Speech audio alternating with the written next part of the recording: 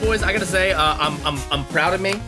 Because it has been 1 month with no cigarettes as of today. Very nice. Nice. No cigarettes at all. Not even like a nicotine. I never understood nicotine gum. Mm-hmm. You know what I mean?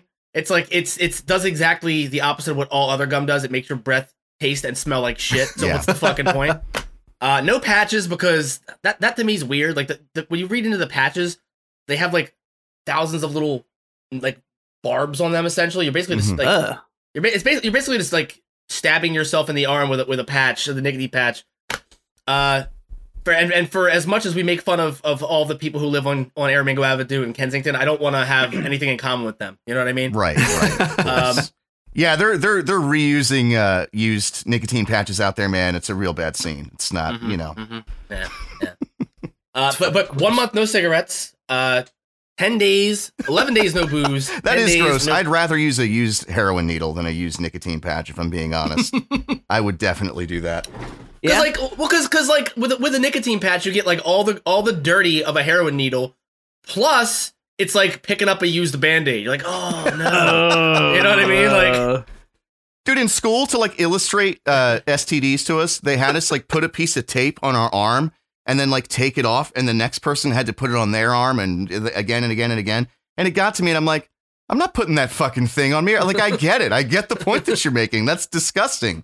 You know, the best part about the used nicotine patch, if you reuse it, is that you probably have to affix it with like Scotch tape or something. Like, anybody got any packing tape? Put this dirty fucking patch back on. I don't understand the Scotch tape STD metaphor, because it's like, that'd be like if you just reuse the same condom. You know what I mean? Like, it's was that like nobody Isn't does passing that. tape away also a way to transmit STDs? Like, what they should just do is have somebody sneeze in your face with nothing blocking you, and then hold up Saran wrap and somebody sneezes in your face. Like, oh, I get it.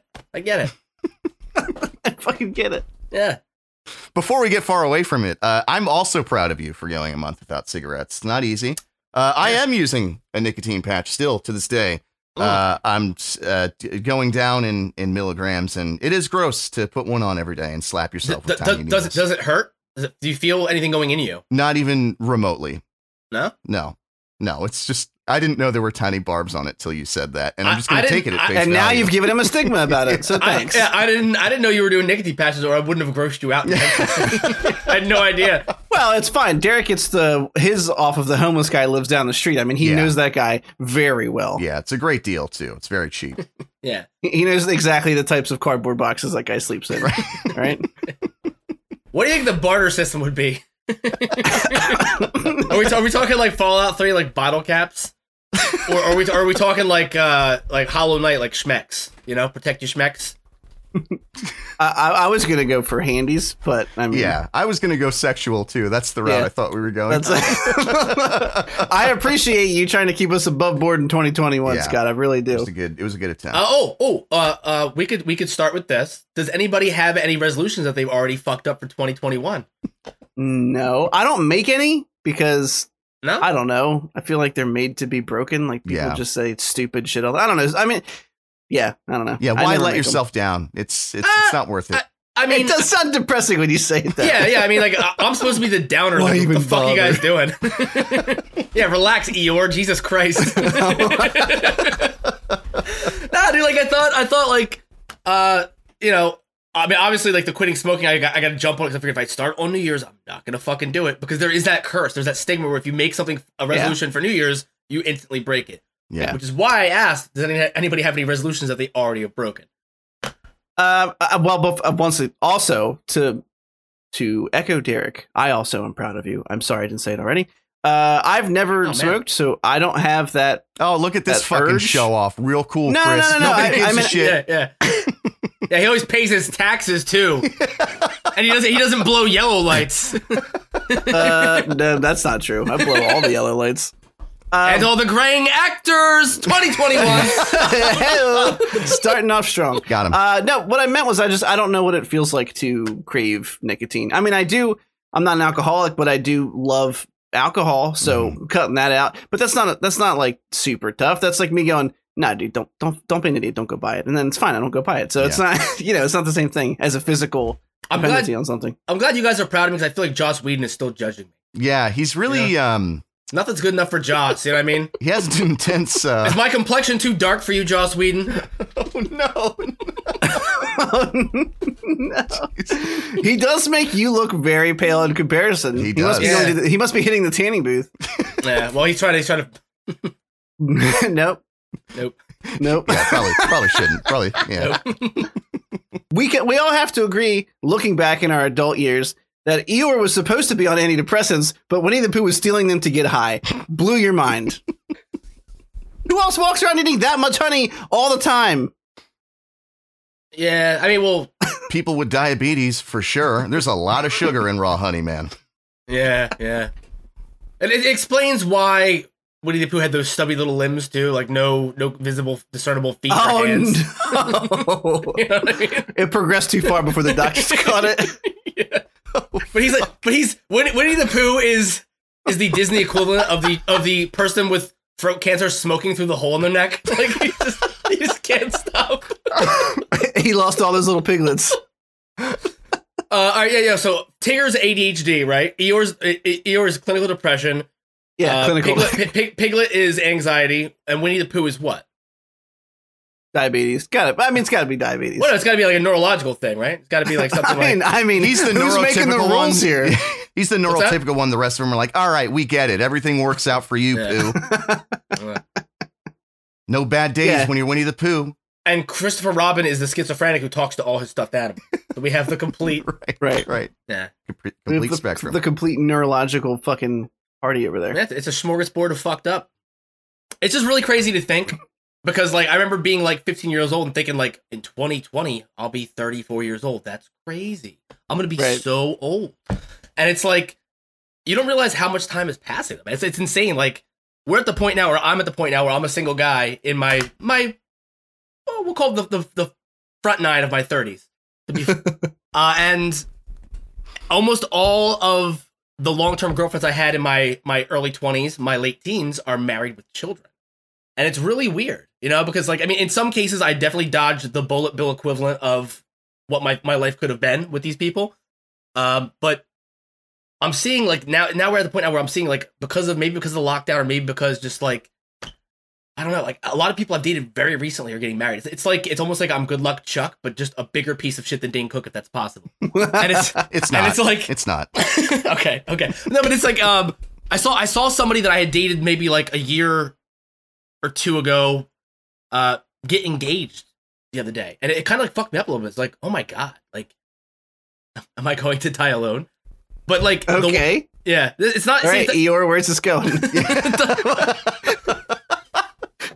Because the whole point is that she in her announcement for her getting engaged, she listed what kind of vegan food they were eating when he proposed to her, and it made me want to put my fucking head through my computer monitor when I read it. That's the point. The point is, she like, listen, nothing could compare to like sitting at home surrounded by our houseplants with my love, eating vegan dim sum, and then he popped the question. I'm just like, I wish he would have murder-suicided, because you guys are gonna have the worst obnoxious little cunty kids in the fucking world. It's really like nothing could have been better. Like, even if he ate your puss, nothing could have made that any better. The thing that drives me absolutely the thing that drives me absolutely fucking crazy is because vegans are. It's almost like, yeah. I mean, they're not a protected class, not yet. We can go ham on them. It's all right. Yeah. I'm trying to think of a fair way to compare vegans. I had it in my head before, but it's gone. I don't know this couple at all, but I can guarantee that they're going to have a child that has a mild nut allergy. Not severe.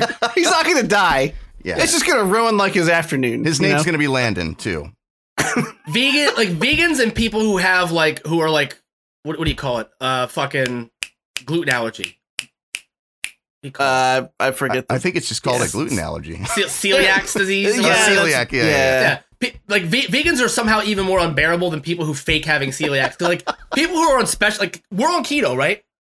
We're all on keto. We're all doing our best for the new year. But I share recipes and pictures with you guys for the most part. Yeah. I don't break down everything I did step by step like I'm running a fucking cooking show that no one gives a shit about. And every vegan I've ever known, except for like one. Except for and one. she was cool. No, he's dope. Him and his girlfriend are dope. They're both vegan, but like most vegans, like they make a spectacle of every meal, and it's like it's just annoying because I don't have the energy to do that. Even when I make something great, I don't have the energy to fucking take time to film it every step of the way. I hate vegans. That's none of this can be used for a cold open. I'm sorry, but I had to get it out. What I feel like you just about? wanted us to know that you hated Yeah, vegans. yeah. Well, I mean, and that's okay. I accept. As soon as you started getting like actually angry about it, we were going. I'm ready. I love all of that. Yeah, well, Angry Scott is my favorite Scott. You're gonna have to chop the murder suicide part. You can't use that. That's fucking Are you sure? That's fucking terrible. Feels like you can. Oops, I forgot to cut. Well, the question is, all right. Well, they wouldn't. The reason there wouldn't be a murder suicide is because they can't check to see if they're locally sourced bullets, cruelty free bullets. You know what I mean? Like that's why there aren't more vegan murder suicides. If you ate like that, you'd want to kill your spouse and die too, but you have no means to do it. Oh fuck! All right. I mean, can I please use it, Scott? Yeah, the punchline really was worth the journey. I have to say. I want to make sure like listeners know coming back in 2021 that we're not better people now or something. And that, like, it's still very much gonna be a shit show. And I think that was a great example of that. It was a pretty good example of that. And solely because there's no way in hell I'd miss Derek saying that we're all not better people. Welcome to the Cynical Nerd. This is episode 15. I don't know what it's going to be called. We'll figure out a goofy title somewhere along the way. Scott, Derek, and myself are all back. We didn't lose anybody along the way. The clock didn't flip like something just fell in my fucking upstairs room. You got a poltergeist, bro? No, it was probably a cat, if I had to be honest with you. She likes to just futz around over there. But we didn't lose anybody. It didn't Y2K reverse style, and we didn't, there was no rapture. We didn't lose Derek in some great event, because he would be the one, right? Yeah, probably. Like, we'd be like, where the fuck did Derek go? But we do have Scott. We have Derek. Scott, how is your 2021 going so far? You said both of our names, so I don't know which one of us is supposed to go first. I said Scott. You said Derek. You said Derek, Scott. You made like a Derek saying, you're like, Scott, Derek, how's your day, Scott? I'm ready to fix this. Okay. Scarrick, how's your 2021 going? It's going great. Scott. Thanks for asking. Scott. I feel like we are one, like we are Trapper Keeper from that episode of South Park now. We are Trapper Keeper. I'm excited, man. I missed the pod last week. It was good to take a week and refresh and whatever the fuck we're supposed to do with a week off. I just missed the pod. I'm glad to be back doing it this week. I'm really excited to talk about all this bullshit and to break down our best and worst for 2020. Oh shit, yeah. I'm very excited about this today. Yeah. Derek, how's your... I know you already answered because I called you guys simultaneously. Yeah, we are well. We're both doing well. Thank you for asking. We're gonna stay consistently on the same Can we do like page. a Michael Peichel thing where we look like we're attached to each other? You gave away the illusion that Joss Whedon is not actually standing behind you because I saw the side of his face cut off. Yep. It's all smoke and mirrors at the Cynical Nerd. I don't know. I'm feeling awkward, and I feel it because it's our week off, and that's fine because we're gonna shake the cobwebs off by jumping into some week in review news. There was not a single piece of interesting things to talk about last week, which is why we dumped those two watch-alongs. We've been holding on to those for a bit. If you watched them, thank you. I personally think they were both fucking hilarious. If I had to choose, and I didn't think about this ahead of time, but which of those two was your favorites? I go first. Which is Scott? Which one did you like better? I didn't listen to them. I didn't have time. Honestly, I listened to a little bit of the Jim Varney one, like the first 20 minutes or so of that. Oh my god, I feel so bad about everything I said, but whiskey makes me a different person. I just felt like sheer amount of jokes that had me crying was like witches, because we were basically just making fun of kids the entire time. Witches didn't end. There was no break. We were just making fun of little kids and rats and old people the entire time. It was excellent. Well, the thing is, with Ernest, like there's moments that are iconic from our. We enjoy it. I really just enjoyed watching. Like, there was plenty to like laugh at and like absurdities. But man, the witches does not hold up at all, huh? Not even. No. It's the best The part effects about are great, but everything else about it's terrible besides the special effects. It holds up about as well as Angelica Houston has over the years. Ooh, little too rough. Gonna take it. All right. Man. I'm jumping right into week in review news. The first thing up on the docket, we've talked about this a couple of times over the last 14 episodes. The High Republic, Disney's new Star Wars initiative, takes place, I think, 200 years before our current day events, has officially launched with the first set of books that came out just this earlier this month, 5 days ago. And in those books that came out, the first one was The Light of the Jedi. There's several that are coming up that look promising. There's one on February 2nd. So there's Light of the Jedi by Charles. I'm going to say Charles S. because I can't pronounce that guy's last name. It's Soul with an E. You riddle me that, okay? You tell me what that's supposed to sound like. I would just say Soul. Soul sounds right. Yeah. All right, fine. Whatever. Fuck both of you It's guys. canon. Yeah, or you can do Soleil. Like Cirque du Soleil. Oh, that's fancy. That's exciting.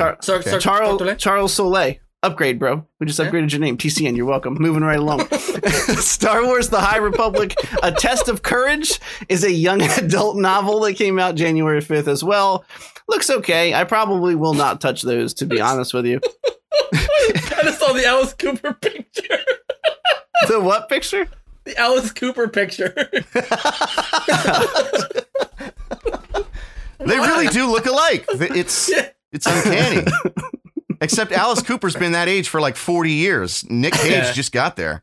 Yeah. I was gonna say, sorry guys, we have a comparison picture of Nick Cage and Alice Cooper in our chat. I'm sorry, Nicolas Cage looks like he drank from the wrong cup at the end of an Indiana Jones movie. It's so terrible. Oh, why'd you gotta ruin the ending? We still gotta watch them with Derek. I said, what's the point now, right? Just like spoiling fucking Mark Hamill and What We Do in the Shadows for me. Way to go, guys. There's another one. It's only been 27 years since that fucking movie came out. Along with Light of the Jedi, the other full novel coming out by Claudia Gray, who I have read other work from in this new, newly launched interconnected Star Wars universe. There's a novel coming out February 2nd called Into the Dark. I have not started. I don't think any of us have The Light of the Jedi yet. I'm going to be starting it later this month. I'm looking forward to it. Did you guys watch the actual launch trailer? Yeah. Okay. I was going to say, it's just a bunch of animation, but it's kind of cool, right? It got me like really hyped, actually. I was surprised that and I'm assuming like it is what I think it is, right? It's just a trailer for the new sort of era that all these, it's not for a specific book. It's like an introduction to that entire sort of time period in Star Wars. The way they put it together, even though it was like obviously like comparatively low budget because they used just like still, animations but the way the music swelled and everything, I was like, I'm fucking into this, man. I'm reading Rhythm of War by Brandon Sanderson, another book, but that's not what we're talking about right now, but I do recommend it highly. And as soon as I'm done that, I'm going to pick up Light of the Jedi. Just, I was already like at maximum capacity of like hype for this sort of new time period that we haven't explored yet. And this trailer just got me even more psyched. Nice. How'd you feel about it, Scott? I'm in the same boat. I'm really interested to see what they're going to do with it. It did seem like surprisingly low budget for what they're trying to hype up, to be honest. I understand that it is all like, it's all print. It's comic books, it's novels. Right. There's nothing live action or even like animation announced yet, so that it makes sense why they would do it the way they did it. I'm more so interested in seeing what they're doing with the comic book side of it. Yeah, that seems like that's going to be a really cool avenue for storytelling. The novels it's always harder for me to get into novels when I don't have anything. I don't have anything that I'm like really familiar with in this era. You know what I mean? Like once I have something I can visualize different locations, different new races and things like that. It'll be easier for me to like get into the hard print of these longer novels. So, right. Cool. And on the back of that, there's one piece of news that will do two things for me. It will tamp a little bit down Derek's expectations because it's exactly what we were complaining about was going to happen. And also it's a comic book. So just like Scott was talking about, now that it is launched, they have officially introduced young Yoda. I'm gonna like insert in editing like a wah wah like behind me right when that happens. I mean, look, we when they first announced High Republic, and we found out that it was 200 years before, we all kind of collectively groaned, right? Because they could have made it 1,000 years. They could have made it 1,200 years. It doesn't fucking matter because it's a made-up galaxy. But they didn't. They made it 200 years, which lets them use characters that we know, or at least ancestors of characters we know. In this case, actually characters we know, and you fucking know damn well there's going to be like somebody's fucking mother or grandmother or somebody's going to pop up. 100%, yeah. Like, yeah, no doubt. So this is young Yoda, who, let's be real, how old was he? Was he 900 when he died? Or 800, something like that? So he's not young, but, you know, whatever. Younger Yoda. Yeah, young-ish Yoda. Yeah, a couple centuries old, right? He's probably like, what, in his 500s, I would say. And they show a panel here of him talking to somebody, and I don't know any of their names, but the animation looks, or the comic book art looks good enough. I didn't think about this, but you got to imagine there are certain things that are more difficult to draw, and like a science fiction comic book is probably way more difficult to draw than other things. Like 100%. But, you know, that comic book series is out now. I just wanted to, we all called it a while ago. We were like, you know, they're fucking introducing Yoda. If it's only 200 years, there's no way he's not around. Yeah.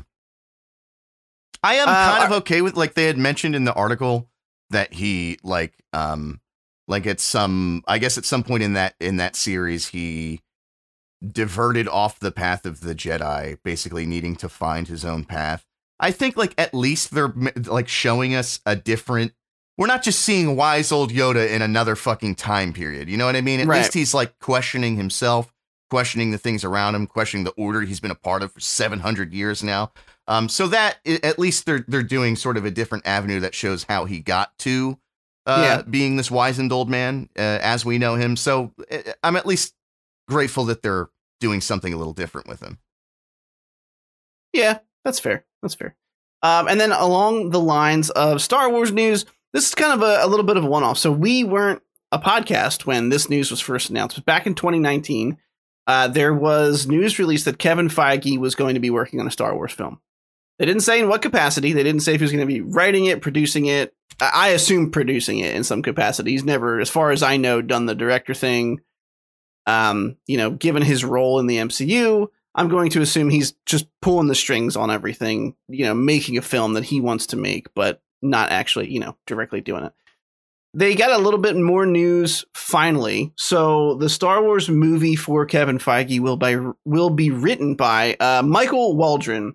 And because writers aren't famous, and I know none of you know who the fuck that is, he has written Doctor Strange 2. It's going to be directed by Sam Raimi, and Loki, the Loki series that's coming out. I think this year. Two things that no one has seen yet, so we have no way to gauge how excited we should be. Right. It feels like weird things to announce, right? Yeah. Like, he didn't say he's also done X, Y, and Z. Okay. Yeah. We have him writing all of our stuff now, guys. Don't worry, it's gonna be real good. Like, that's never. They're trying to get you, like, hyped off of invested hype. It's like, wait a second. Yeah. That's not liquid hype. That's not liquid hype. I mean, so really, the only reason I even bring this up is because it tells us that the movie is moving forward. The project is moving forward. It's something that, you know, it's been it was dangled out there on a string. Like, hey guys, you want this guy to do the Star Wars movie? You guys think you're gonna fucking like it? Yeah, he's done all your MCU movies. So I looked up Michael Waldron, and he's done I don't know, he's done some shit I've never seen. He's written a decent amount of Rick and Morty episodes, actually, which is interesting. That's a weird thing for Disney, considering like the crass humor that Rick and Morty is built on, like the Slut Dragon episode alone. What an uncomfortable episode that is to watch. Yeah, really. You mean what a juice episode? I mean, it's both juice and gross at the same. It's gross juice at the same time. It's Five Alive, boys. I don't know if you remember that disgusting hodgepodge of whatever the fuck concentrated nonsense they threw into a carton. It was not good.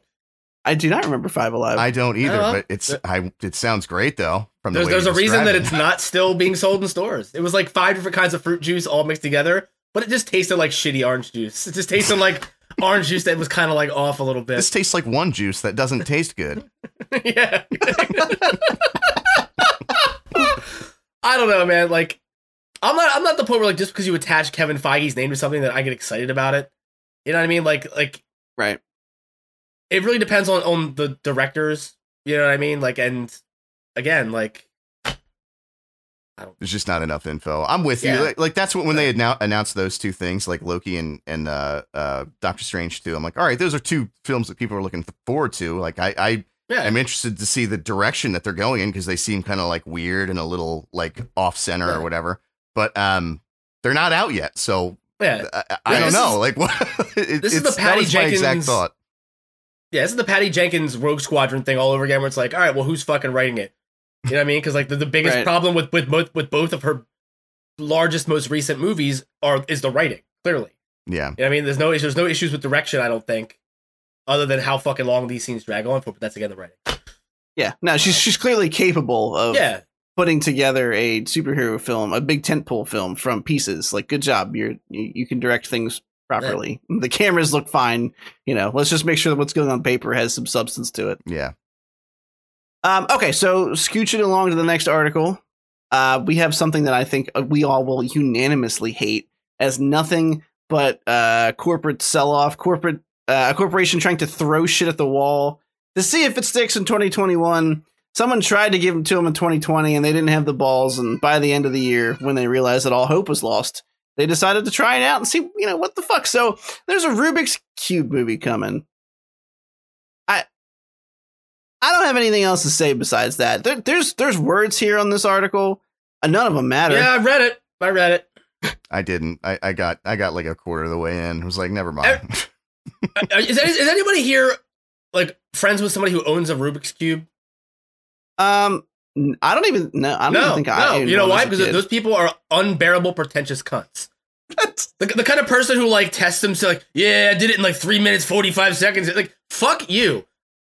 In all seriousness, though, I did read the article, and it's like even the article doesn't know what to say. It's like there are only 45 known combinations for any Rubik's. It's like you're not talking about the movie because you don't know what to say about it. Like, yeah, but also the article's wrong because they said it's a 4-sided thing. It's a cube 6 sides. You fucking morons, fucking idiots, you dumb hunks, like you stupid. I don't know what's dumber. This being an article that somebody took time to write, or the fact that this is a greenlit movie. This is the Emoji Movie all over. Is TJ Miller gonna play a Rubik's Cube in this fucking horse shit? Wasn't that right before like the allegations of him being kind of a dirtbag came out?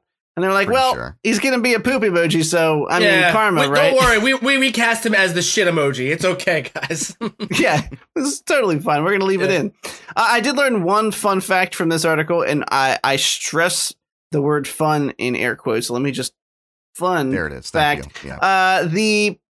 For those of you listening at home, Chris raised his fingers and did a little bunny ears hop on both sides of his head. A little bunny ears hop. Yeah, little air quotes. I did learn the name of the person who invented the Rubik's Cube, and I say fun in air quotes because his last name is Rubik. That's why it's called Rubik's fucking Cube. His name, Erno Rubik, was created the Rubik's Cube in 1974. I didn't know that. He was Hungarian. That's kind of neat. So he's a fucking narcissist too, all right? It's all rooted in narcissism, these fucking things.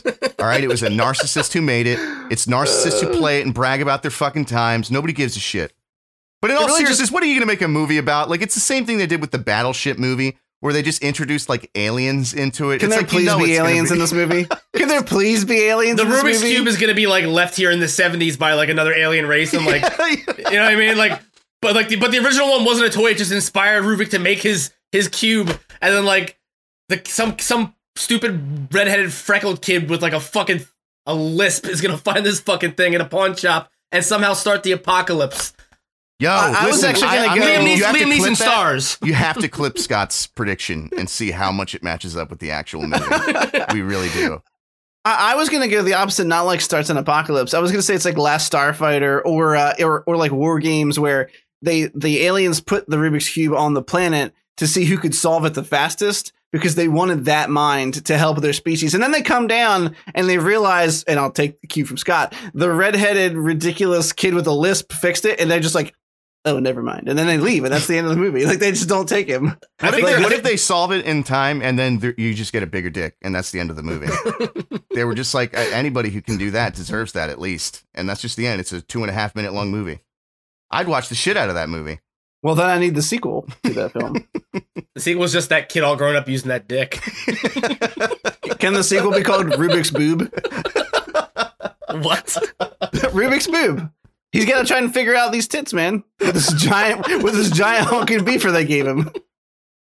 All right, we spent way too much time on this fucking article. No. One more prediction. Rubik's Cube movie will star Liam Neeson and Finn Wolfhand. Calling it right now. 100% will. 100% will.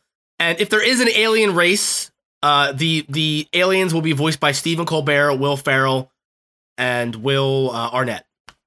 Okay. 2 Wills and a Steve. Mm-hmm. Recipe for success. No Steve Carell's though. Fuck that guy, right? Am I right? The Office sucks. It's bad. Glad it's not on Netflix anymore. Rude. It's terrible. Right. Sorry. So I'm not arguing Office. I do like it. I know. I've heard both of you complain. I've held my tongue so far. Do you think Pam and Jim will get together? It doesn't mean that it's not terrible. It's more so the people that watch it, though, that are terrible. It's the same thing with Tool and Rick and Morty. It's like the thing itself is okay, but people who like that thing, it just tells you something about them that you're like, I don't want anything to do with that person. Yeah, Wait, it's like an identifying about me right now. Yeah, but he's also talking about me and him because we're all Rick and Morty fans, right? That's right. That's true. I never say it out loud though when I'm in public. I don't want to. Because we're not those Rick and Morty fans. Yeah, no. You know, Szechuan sauce. Counter stomping Szechuan sauce, fuck boys. Yeah, no. I mean, I would never, ever in my life go out of my way to tell somebody. Do you remember that video? I like the TV show of the guy freaking out. Yeah, stomping on the counter, and clearly like half-assedly having a meltdown, like he was doing it for the camera, but didn't even commit to it, and it just looks like he's being awkward and weird. Yeah, for Szechuan sauce at McDonald's when they brought it back. Oh, we're talking like one of those hat tipping malating motherfuckers. And he like ate it off the ground, like it was disgusting. Yeah, like, at what point are you a fucking animal? Just stop it. Yeah, my own like my fondest wish would be that he would have fell and somehow broken his neck on that counter on the way down, but lived. But he's a quadriplegic now. Yeah, I agree. Yeah. It's the same thing with Tool. I love Tool, but if I see someone in a Tool shirt, I do a 360 and fucking moonwalk away. I don't want anything to do with that fucking guy. Well, if you do a 360 and moonwalk away, you're walking back towards them. Danger, Derek. Danger. No. 360. Mm-hmm. Do it in your head and then. Oh, okay. Yeah. You got it. Yeah, I was thinking 180. You're right. That works. All right. A couple pieces of DC news. Wonder Woman director Patty Jenkins. What? I just pictured Derek do a 360 and then moonwalk away. That would be pretty solid. What was the fucking Xbox joke from back in the day? It was like do a 540 and then walk away. 360 no scope or something. I don't know. The thing is, I picture Derek like at that point, he's like that lady who lived with gorillas, you know, in the jungle. Like he's making them think he's one of them by doing that 360 and moonwalking. So he's like very carefully and calculatedly doing a retreat where he's not going to have to talk to them. Not going to show them their new eyebrow piercing or the scar they got at a Puddle of Mud concert. You know what I mean? Like it's. It's just the safest way to get yourself out of that conversation. All right, we can certainly be sure that Tool fans do not like Puddle of Mud because the only people that like Puddle of Mud are the guy who's now. Never mind. That was too mean. I was about to pull Scott. No. You always make me say it. You always make me say it. But I understand where you're coming from now because that was cruel for the sake of being cruel, and it doesn't even have any purpose in life. I'm not saying that. Oh, like Tool fans? Yeah. Yeah. Thank you for saving me from using mine by using yours. Yeah, well. Okay. So moving on to the next piece of news. Like I was saying before we did a relapse into Derek's moonwalk. I'm sorry. If you have 45 minutes to listen to a bass build up into the intro of a song, you don't have a fucking life. I'm sorry. Sick, bro. Moving on. Bro.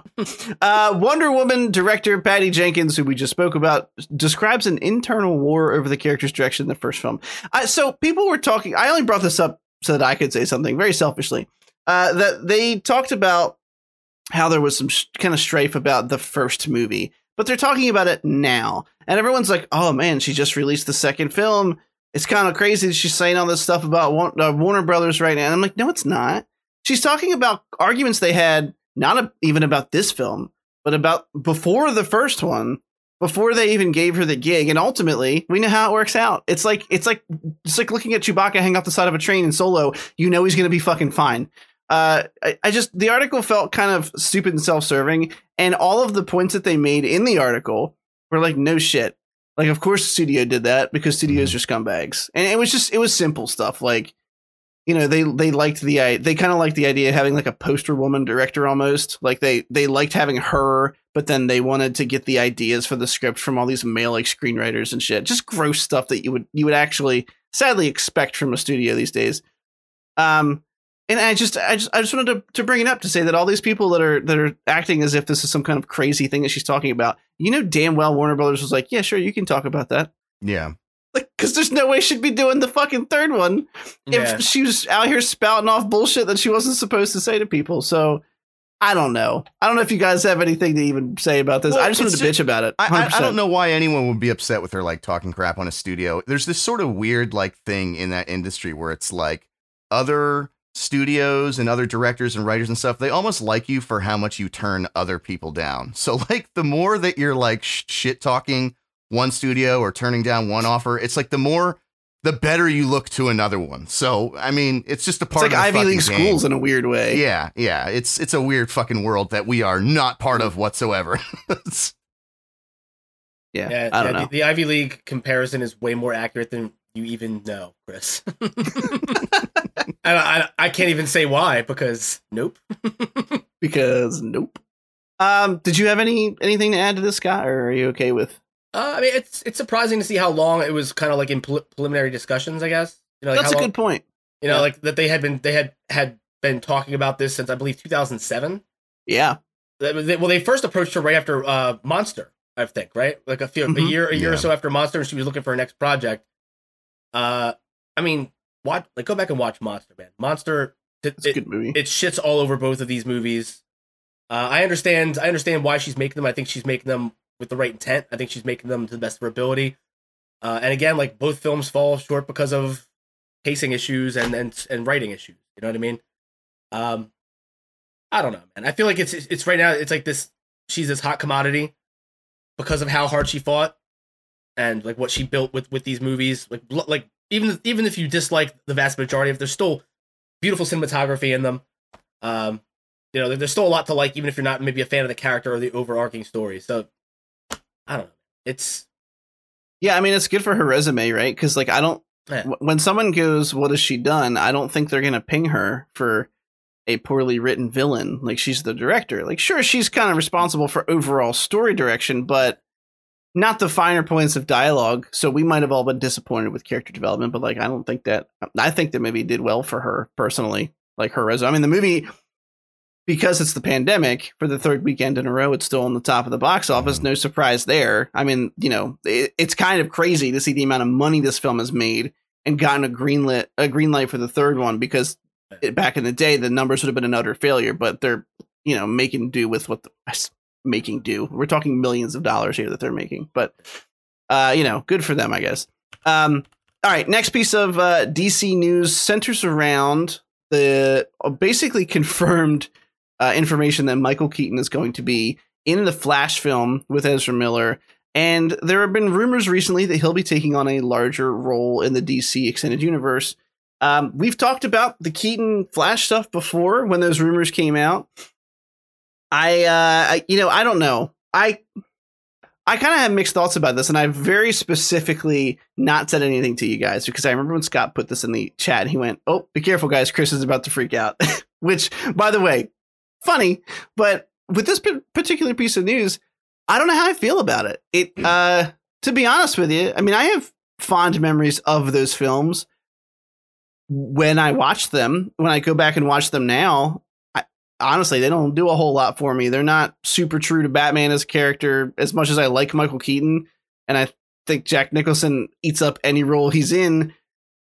I mean, the movies are fun, but they're more Tim Burton movies than they are Batman movies at the core of it, and that's kind of what, like, to be honest with you, like, my favorite Batman's still probably Ben Affleck, like, on screen, at least for now.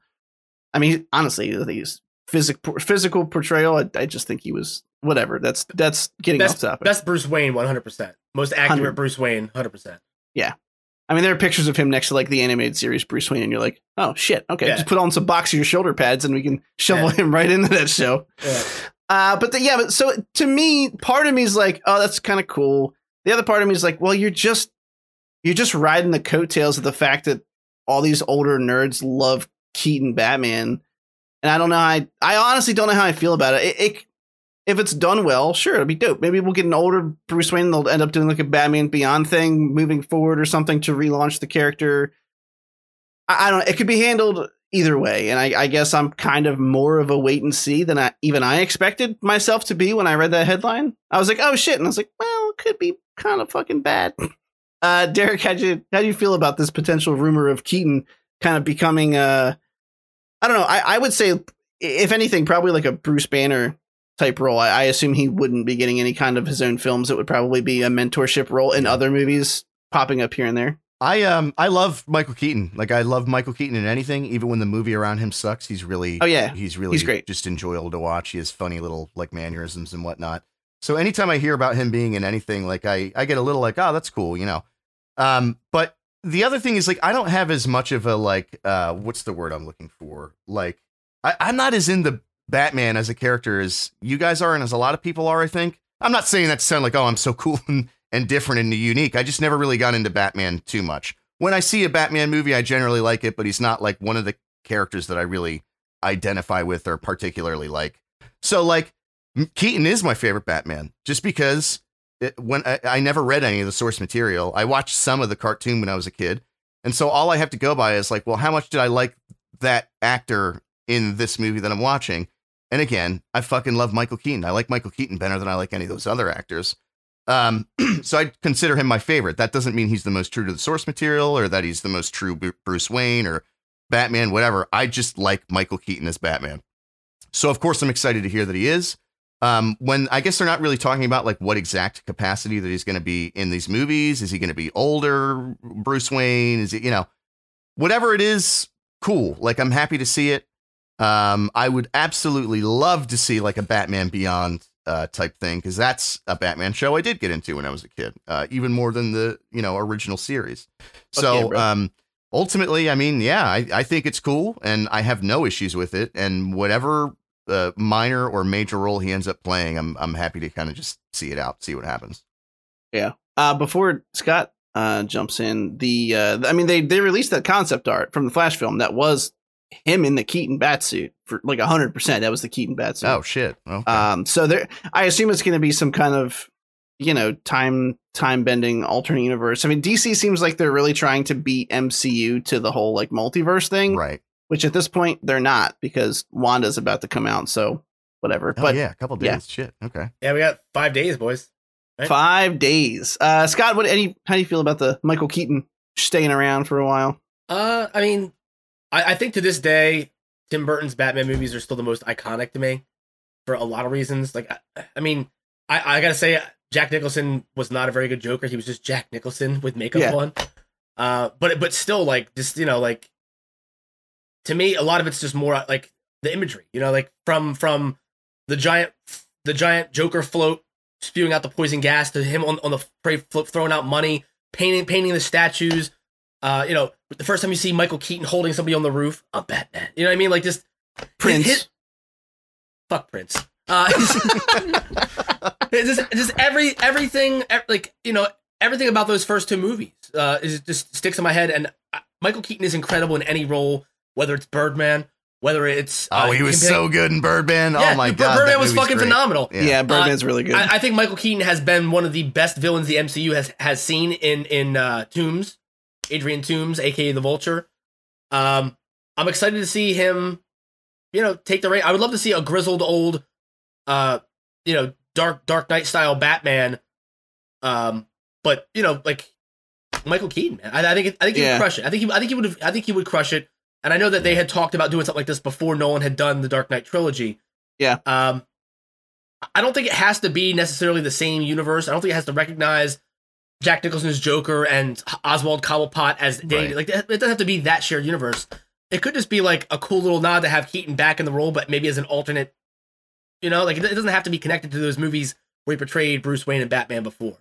Yeah. And I think just seeing him in the suit, seeing him as maybe a different Bruce Wayne who's been through some different shit we haven't seen, more grizzled, more hardened, more cynical. And, you know, the tease is that it could be leading up to, like you said, a Batman Beyond movie, which would be really fucking interesting to see, man. Like, I think that would be just, and, you know, with them committing to having multiple Batmans within the DCEU, why couldn't they? what's stopping them from exploring all these different? I always have to reality? think about DCEU every time I say it too. Like it doesn't come out like MCU. It's like DC expanded universe. No. Like, well, it's not very expansive. You have like 5 people in it. What the fuck are you talking about? Also, I just have to say, genuinely, the fact that you said that the Tim Burton ones really like stick out to you. I appreciate you saying that because I'm so tired of people saying, "Oh, well, they're so cartoonish." Well, Batman was a fucking cartoon when I was a kid. Like Nolan hadn't made Batman when I was a kid. Like everything didn't have to be sort of like hyper realistic. It's okay to have a whimsical superhero movie. The Frank Miller books were really dark, but the Batman live action TV show with Adam West was a living cartoon. Batman was very silly. So to see Tim Burton blend both of those elements, have the darkness of his normal copy paste Tim Burton vibes, his where I'm looking for atmosphere, Tim Burton atmosphere. But still have those silly little things in there, like the penguins with rockets strapped to their backs. You know what I mean? Yeah. Or the clowns jumping out of giant Jack in the Box. Like so much of the imagery is just like something that it just doesn't add up or doesn't compare in any way, shape, or form to Nolan or to the DCEU. Like you're not going to get that kind of it's all just so like big giant action set piece. Back then they found ways to make like smaller personal encounters feel like these weird, crazy, ridiculous. Unique kind of unique experiences. And you don't see that now because it's always like there's always so much going on with action superhero. Yeah, a building has to be falling over, and you gotta get everybody out before. There's just so much going on that half the time you're focused on trying to figure out who you're watching hurt who. It's all happening like End of Avengers is the perfect example. You know what I mean? I love the End of Avengers. Last 45 minutes is everything I wanted out of a superhero movie my entire life, but still. There's so much going on. It's like sensory overload. The Tim Burton films do a very good job of introducing you to these characters and giving these characters personal moments where stakes are built. You know, like where Vicky is held hostage by the Joker in the art museum. You know what I mean? And like them coming to Bruce's house and knocking him unconscious and taking her and leaving. Like there's so much, and that's like a trope that they've kind of weeded out of the more modern superhero movies. Like the bad guy doesn't always find out who you are by the end of the movie and then go for your love interest. But back then that wasn't really the cliche yet because that was they're paving the road for the cliches to follow. There's something about the one thing I do because I know I started off by shitting on the Tim Burton ones and not shitting but pointing out that they're wrong, Chris. Well, I'm not wrong. You're looking at them through nostalgia glasses. The one thing I do love about those Gotham sets is that you can tell they're a stage. You know what I mean? Like you can tell they were built on a backlot somewhere, and for some reason that's good to me. The same reason, like Hill Valley and like Back to the Future 2 when he's like skateboarding. You're like, oh this was a soundstage. I totally fucking get it. Yeah. I like that for some reason, but no, I mean, I am a unabashed huge Batman fan. He's my favorite superhero for sure. But I don't like the Adam West Batmans in the slightest, and I'm not the one who's just like they're too cartoony. I just. Oh no, they're terrible for so many reasons. Yeah. They're awful. So like, there's a lot of people who, mostly older folks who grew up watching that stuff, or that was all that was on TV, who will like wax poetic about. They're just really bad, and to me, the character doesn't lend itself to camp at all. So, my first like real introduction, like I watched the animated series and I saw the Batman films when I was younger, but I didn't get hooked. With him being my favorite superhero until I read like The Dark Knight when I was a teenager. I was like 16, 17. One of my buddies let me borrow it. And I was like, holy shit, I've never seen anybody take a superhero this seriously. This is fucking rad. And of course, because, growing up watching these films, you'd see, I mean, he lost both of his parents and like his life is sad as shit. And he spent the rest of it trying to fix it. And he never will. And it's like, he's a tragic character because he's doing good, but he's never going to be happy. You know what I mean? Like, yeah. Do you main Reaper in Overwatch 2? That's my next question. Did your AOL username in high school have XXX at the beginning and end of it? Oh, no, but I wish that it did, because the amount of X's like exactly correlates 1-to-1 with how cool you were in high school, and so I think I was like Fender Guitar 13 with no X's anywhere. You know what I mean? So, in all fairness, though, like what you're saying though about like the sets looking fake, like even in the Joel Schumacher movies, which are undoubtedly some of the worst Batman movies ever, like Batman and Robin is atrocious, but the sets in that movie were fantastic. Like, Yeah. it's amazing to see what they put together. Like it's Like the biggest problem with Nolan's trilogy is it looks like it's all shot in Chicago. I don't want that. I want that ridiculous Gothic architecture that looks otherworldly. You know what I mean? Like that to me is part of what makes Tim Burton's movie stand out. It's part of what makes, Schumacher's charming and bearable in small doses. And it's lost now. That's why the Arkham games are so good, is that it blended that like superhero Gothic architecture but it's still like palpable enough to seem reality-ish. Yeah. It was like a good sort of cross point between them. Aside from there being like gargoyles inside of a hospital, like there's fucking, you know what I mean? Like those fucking, they're everywhere. Like this is a mental hospital. Did they install these before they brought the crazy people in or after? That's gotta fuck with the crazy people, right? There's like four That's giant, a great question, right? Because you know the segment I'm talking about too. It's when when you go to the hospital and there's that big open 3-story room and you have to it's before you fight Scarecrow and you're trying to get down the elevator shaft to where Scarecrow is. Yeah. And it's like, dude. Are they trying to fuck with these people? Yeah, can you imagine being schizophrenic and then you have these giant stone monsters staring at you from every side of the room? 100%. You know that the guards took laser pointers and just made it look like eyeballs on the gargoyle to fuck with people, because I 100% would have did that. And either way you look at that, and I never thought about this before, but amazing observation. Either when they were building that building and they knew it was going to be a mental hospital and they put those in there, which is fucked up, or they built the building and then added them later, which is super fucked up. Yeah. So either way, bad look. Confirmed Amadeus Arkham was a piece of shit. So yeah, well, that's true. He was also crazy himself, very much. Anyway, I don't know how we got off on a fucking Batman tangent. I will say one last thing, because I was trying to make a point about why I inevitably dislike Nolan's vision of Batman also. Because it's not as true to the character. And I think I've mentioned this before, but it's because Nolan tried to make him a happy baby boy at the end. Yeah. And because Nolan has I think at this point we can all agree, a physical need to try and wrap his stories up in a little bow. And that's not Batman, and that will never be Batman. And as soon as I was like, oh, you're trying to make him happy with Catwoman, and now he's in Paris, and like the city's just cool. Like I don't care who he left it with. Batman would never trust somebody else to do his job. Didn't they set off a nuclear bomb like 20 miles offshore? Like, isn't there like radioactive fallout just washing over the shores of Gotham every single, like, there are kids born with extra feet and hands. They'll be all right. I'm done now. Well, it's reverse fallout. Yeah. Well, it's reverse entropy fallout. No, it's just Megaton from Fallout 3, and Bruce Wayne's like, well, there's a beach in France I gotta go fuck this model on. See you guys. Feels like this isn't my fucking problem anymore. Bye, guys. Yeah. The ultimate fucking move by Nolan, if you think about it, is the end of Tenet. The end of Tenet, one of the soldiers takes his mask off, and it's Christian Bale, and then he's like, "We're gonna have semantics in Gotham. I'll see you back at the beginning," because it was secretly Batman the whole time. Boom, Christopher Nolan made your movie better. What were you gonna say, Scott? I was gonna say what we can do if we want to make sure that Christopher Nolan's neat little package isn't wrapped up with a bow is. Don't ever say that again. Yeah, that was a bad sentence. Just tie it off real proper. All right. Hello, love. Joss Whedon's getting jealous. You guys better stop.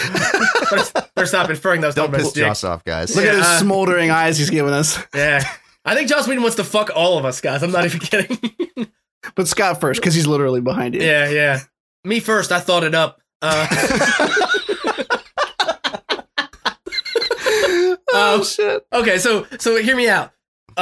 We're all in agreement that there's just waves and waves of irradiated water hitting the shores of Gotham, right? All the fish in that bay are probably fucked. They're all probably within the fault, like the nuclear wind, man. Like people are probably just getting cancer left and right in Gotham. That's horrific. So that's not a happy ending. But also, there's no way that Bruce dropped that bomb or jumped out of it while it was on autopilot flying out there, swam through that water, and made it far enough away. Yeah, it made it far enough away to not have some serious lymphoma going on or something. You know what I mean? Like, so he's probably in Paris because treatment is not even an option, and he's just waiting out the rest of his days there. Yeah, well, that's Batman 4 for Nolan, and the arch villain is just cancer. Right.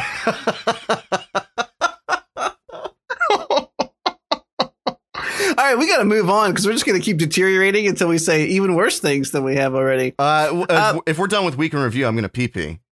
Oh, we have one more thing. Oh, we did. We added something on. No. Well, we'll do this first. Well, you believe me, it's not good. So you can go pee now. No, it's fine. It's all right. No, it's fine. No, I can hold it. Okay, it's going to take 30 seconds. I can hold it, Daddy. You sure? Yeah. The Uncharted film has tweeted some new pictures of just some random artifacts from the fucking movie. The only reason I put this was to go, cool. It looks like fucking Uncharted. I mean, there's nothing here. There's like they're like, oh, what are some staples you guys want to post like principal photography of? An old weathered looking map. I mean, we'll throw a cross in there, something like that.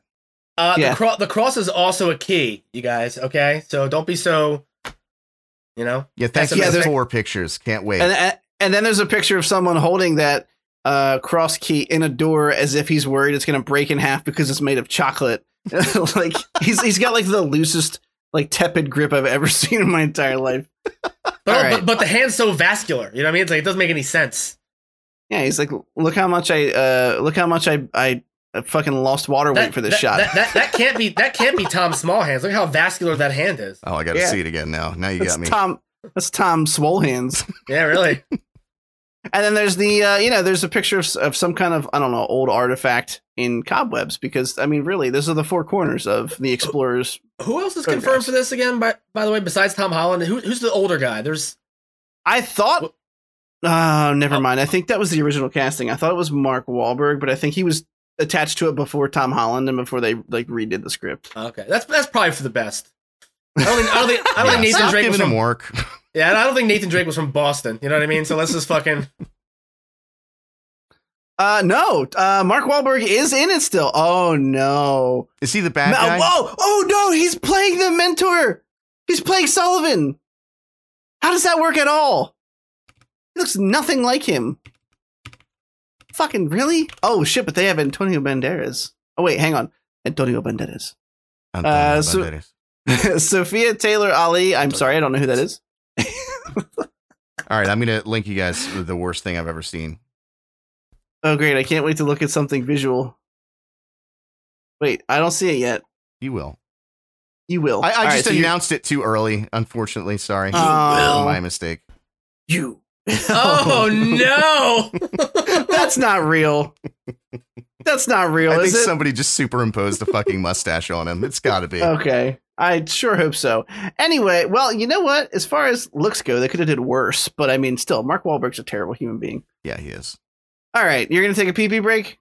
Well, we still have the Nick Cage show. Oh, okay. All right, we can do that. Very important stuff. Yeah. I figured you'd want to get in. I figured you'd have too much to say, and therefore would probably break your seal before you were able to. Not a whole lot to say about this show, got to say. Yeah. Okay, so the history of swear words came out on Netflix. We mentioned this 2 weeks ago. I think we mentioned it on the podcast right before it came out. Came out January 5th, and it's a show. I'm going to let Derek go first. Thank you. I appreciate that. Yeah. Nick Cage is excellent. His very small little sentences that he has here and there. He's so animated. You can't help but love him.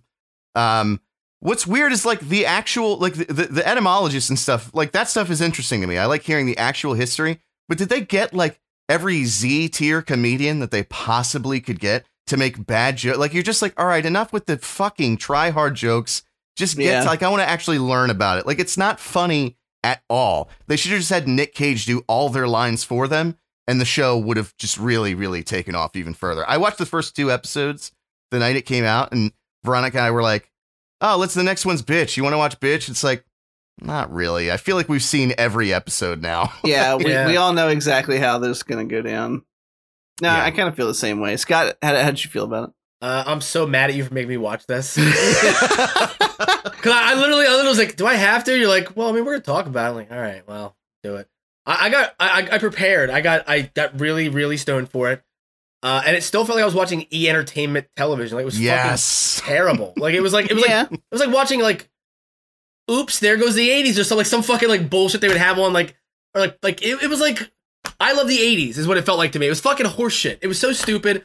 It hurt me to see Nikki Glaser be so not funny when she's usually so hilarious. She is actually, yeah. It felt to me like I don't even know who that is. She was the blonde, the charming blonde girl. Oh, she was insufferable. Yeah. Yeah. I mean, she's a girl who says, I'm not like the other girls, like the other girls say, of course. That's what she strikes me as. I'm just her stand-up is awesome. She's really funny. Yeah. But it felt to me like all these jokes were like written for them. They were like, hey, you want to be on a show? You need to read this. You know, like it's not like these comedians like wrote their own jokes for this. I don't feel like it felt like a room full of hack writers expecting the delivery to be better when a comedian did it. You know what I mean? Like, well, we don't have to put too much juice in it. These guys are professionals. They'll figure it out. And that's every episode. I watched 2 episodes. I fell asleep. I fell asleep during the bitch episode. I saw fuck and I saw pussy. All right. I saw fucking shit. Those were the only 2. Okay, yeah. I thought bitch. Well, then I saw 4 episodes. I saw fuck. I saw shit. I saw pussy. I could make. Sounds like a good night. Yeah. I mean, thanks, Derek. Depends on what order you put those words. Are you fucking the shit out of a pussy? Ooh. I wasn't even combining or are you shitting in a fucking pussy? That's a bad night. That's a bad night for everybody. Ooh, gross. Yeah, well. I don't know. I have a kind of a weird soft spot for these. Like, this is where it comes from. Let me tell you some fun facts. But I agree, a lot of the jokes were bad. I actually really enjoyed the British woman. I don't remember her name. I'm sorry. She was kind of enjoyable only because her personal enjoyment from telling either the jokes or just like having the conversation seemed genuine. She just seemed like to be happy to be there. Maybe it's because she's a Z-list comedian. I don't fucking know, but I found her kind of charming. Nikki Glaser is typically pretty funny, and if I understand that why you would say you found her insufferable here, but her stand-up's actually like extremely raunchy and almost always funny. She does a lot of like. Go ahead. No, go ahead. I didn't mean to. She does like a lot of like really dirty material, and I know it can be kind of cliche sometimes for like female comedians to just try to shock, but somehow she pulls it off so easily. Like, right? I don't know. Her shit's usually really fucking funny. Yeah, I'll have to check it out because she's like a female Dave Attell in some ways. Oh, okay. And that like it's raunchy, but it's not. It doesn't devolve. It doesn't lose. You don't drop IQ because you're laughing at fart and shit jokes the entire time. You know, they're peppered in. She talks about loving anal sex every once in a while. She goes for shock, but it's also like there's a lot of really well thought out bits, and it's really good, man. She's really intelligent. You can tell. If I watch it and I find that that's not true, I will rescind my title of Not Like Other Girls that I endowed upon her. That's my word. Okay. Also, Nick Cage. Sure, he was fun to watch. I don't know if I would call his appearances here good. It'd be a stretch of the definition of the word good for me. He seemed like he was trying. He seemed like he was trying to be campy, but it just came off like he was actually trying to deliver them well. And I was like, oh, okay, you're picking up a paycheck here. That's the beauty of Nick Cage. You never know. You never know. Is he overselling this? Is he trying to oversell? That's why I love him. He's a total anomaly. Yeah, I feel like a tub of hair dye came along with the contract and the money for this because they were like, that's an unnatural color, buddy. We don't all expect you to be full brown anymore. I kept expecting him to have that Giuliani drip going on. You know what I mean? They just thought he was Alice Cooper the entire time. The thing with Nick Cage is you can, like you said, you can never tell if he's good or bad. Like in Mandy, when he has that breakdown scene, he's chugging vodka and just punching the wall in the bathroom, and it's like that's probably how someone would actually respond, like just yelling, just not know what to do and yelling, but he's so cartoonish and it's so ridiculous. But like, I've never seen myself do that when I'm that upset. You never know if he's in on the joke. That's just it. And the fucking breakdown from Mandy is the perfect example.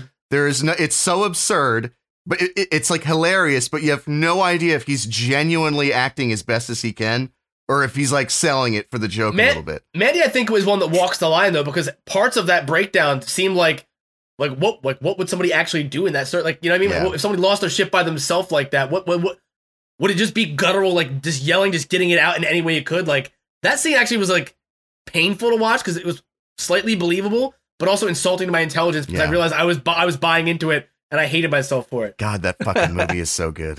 Mandy is so good. It's such a good movie, dude. So dope. So dope. Just absolute Juice Lee. Absolute Juice Lee. Fuck. We're gonna talking about that. Why don't you go take your pee break? I'll start. Pee. I'm gonna take us all through Cincinnati. So Cincinnati. I'm glad you heard that. Just because you Capital just Shill? Mentioned Capital Shill. We're storming Capital Shill. Too soon. No, maybe. No, fuck it. No. You know, it's like you know what it feels like? Like, obviously, we're not a political podcast, so I'm not going to talk about what happened, but it feels like 2020 wrapped up, and then 2021 was like, yeah, hold my beer, bro. Look what I got coming out the fucking gate. Capitol Hill riot. Anyway, the Cynical Nerd. Where can they find us, Scott? Where's one of the places? Oh, you can find us on Twitter at the Schmeg Nerd. That is TheShMegnerd. If you want to ask us some questions, you can hashtag AskCTN on Twitter. If we're wrong, we fucked something up, you guys can give us the old hashtag FuckTCN. Or if you just want to see MFD's veiny member, if you want to see Gloom's Thundercock, or if you want to get any of my keto recipes or my vegan gnocchi recipes, fuck out of here. If we fuck something up with the podcast, we got something wrong, you can hashtag FuckCTN.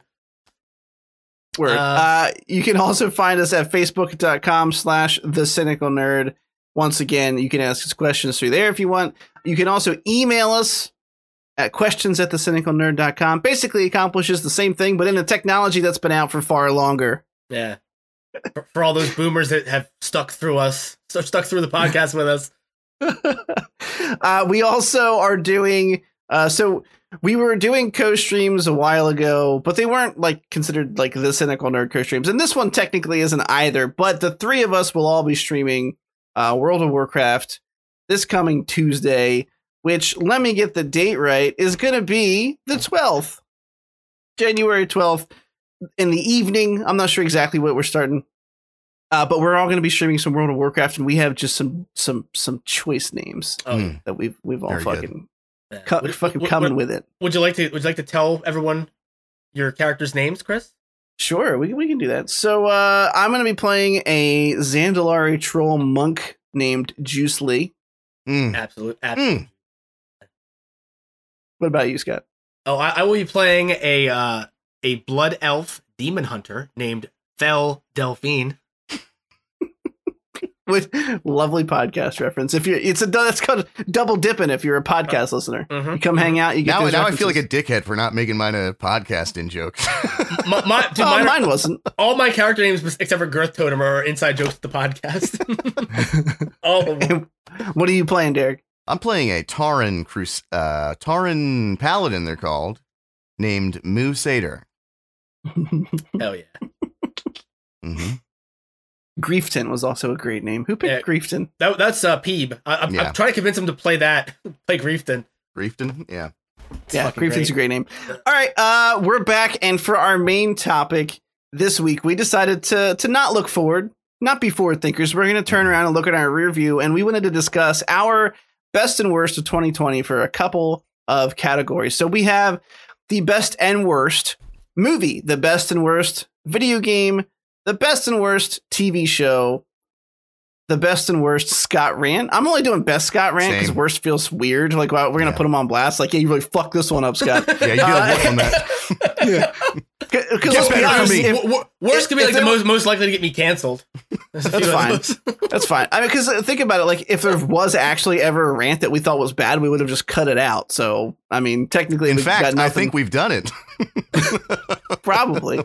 And then I hope so. Best and worst fictional death, and I have to warn you, I don't. Did I write something down? I might not have one for that one. Yeah, I don't have anything for worst still. But okay, we're gonna jump right in, and I guess what we'll do is I'll announce the best. So for example, we'll start off with best movie of 2020, and then we'll each go through and say this is what I picked and this is why. And the other two can feel free to hammer that opinion as much as they want. So we're gonna do best movie of 2020.